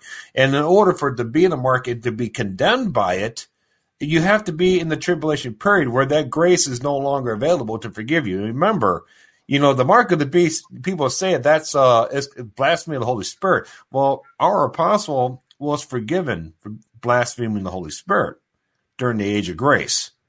Paul said I was a blasphemer, and he was forgiven. He was. So the mark of the beast, if you think you got the mark of the beast, well, you didn't. But let's say you believe it. Guess what? You're in the age of grace. You're forgiven. Okay, because Apostle Paul was a blasphemer. But I'm telling you right now, it's not the mark of the beast. No, Greg, listen, it says that Paul is convinced that nothing's going to separate us. Okay. So that's right. You've been through that verse before. That's right. I mean, and I would say that the Jibba Jabba is something that can't separate us. Amen. That's even less effective than other things that he's mentioned. Let's be honest, that thing's not very effective these days against anything. If you've been watching the news, this latest variant is affecting them who have it quite a lot. So it's not even a very effective mark of the beast, even if it was. Yeah, Amen. And people who are taking it right now, they're not being forced to buy and sell through it. That's a biggie. And no worship. Where's the image that they're worshiping when they take this? I mean, I just don't see it. There's so many things about it. I just think people are afraid. I think they're afraid, and I think that they're afraid of it for one reason or another. And so by putting this moniker on it, it makes it easier for them to say, I'm going to distance myself from that because if I take it, I'm going to lose my salvation. Well, if some people need to feel that way, I guess that's good for them. I don't know. But don't put that on other people. Just like those people who are saying that you must take it, don't put that on other people either. I think there's a lot of people trying to force things down people's throats right now, both ways. And I think that's part of the problem. Right. I get what you're trying to do. I respect you from trying to scare people the best you can with your ignorance. Tell them it's the mark of the beast right now. I know in your heart what you're trying to do is good. Okay, but the problem is some people hear you say that's the mark of the beast, that they already took it, or they have loved ones that took it, and now they're like, oh great, now my sister's lost, my son's lost, my father's lost. I might as well not even preach to them. I might as well, let you know, Dad, you're going to hell. All right, have a good day. It takes away all their hope. It takes away all their hope. But why? I mean, then why not just live for tomorrow we die? I mean, it's crazy. I mean, you're just putting the people underneath a yoke that they don't need to be under. I bet you the 19th century preachers though would have had a field day with this one. Hellfire and brimstone. It would have been all over the place there. But you know what? We got the same people that they're kind of like that these days who are saying anybody who takes this is going to hell for eternity. And it's like, who gave you the right to send people to hell? No one did. No one did. So you got to be careful and be accountable for your words too. Yeah, that's quite an accusation. And you can see what the devil's trying to do there.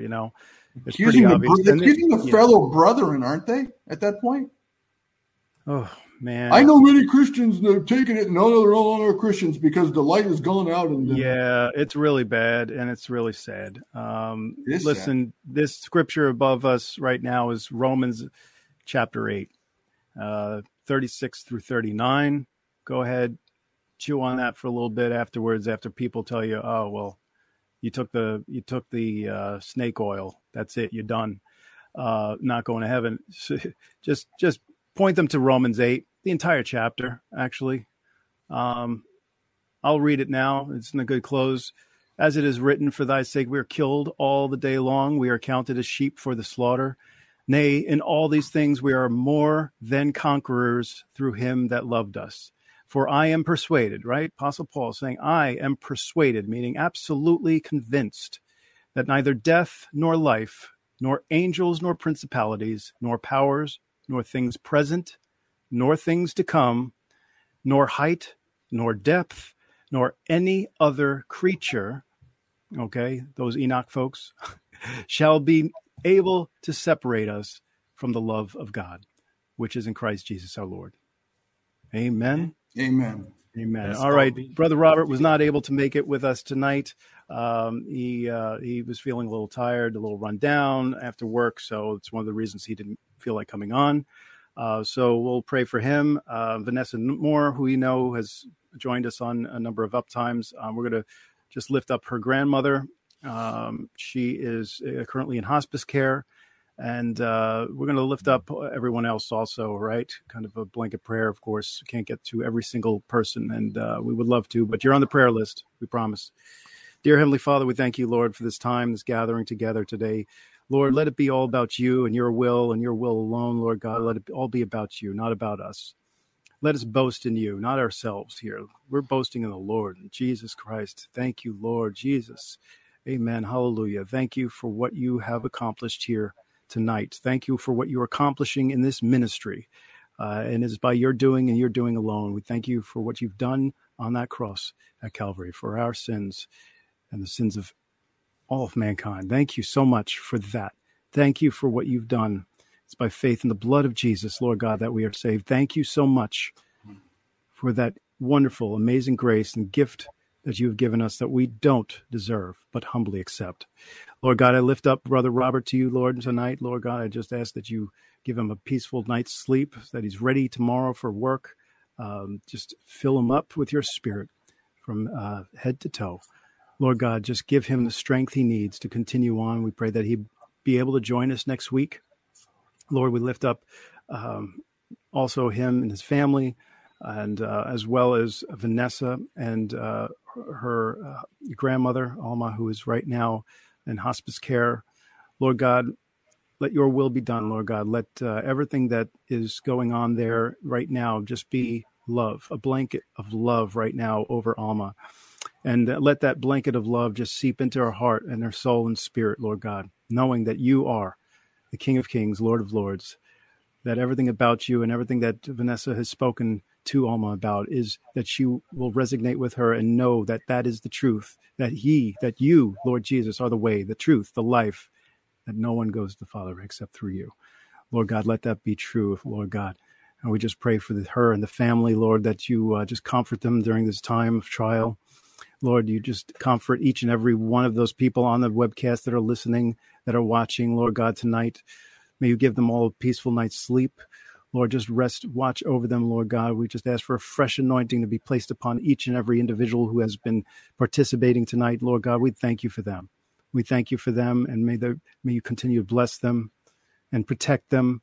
Lord God, just blanket them, Lord God, under the shadow of your wing, Lord God, in every single step that they take in this world of darkness, Lord God. As the darkness continues to close in on us, let us continue to move forward in that as the light, Lord God, the salt of the earth, Lord God, going forward, just preaching and evangelizing and just showing that light, even during this time of a pagan holiday, Lord God. Let it be that you be the focus of attention, not the presents, not the Santa, all of Santa and all that. Let it be about you. Let it be about you, Lord Jesus, and help each and every one of us do your will, not our own. In Jesus' mighty and precious name, amen. Amen. Hallelujah. Amen. Thank you all. Lord willing, we'll see you next week.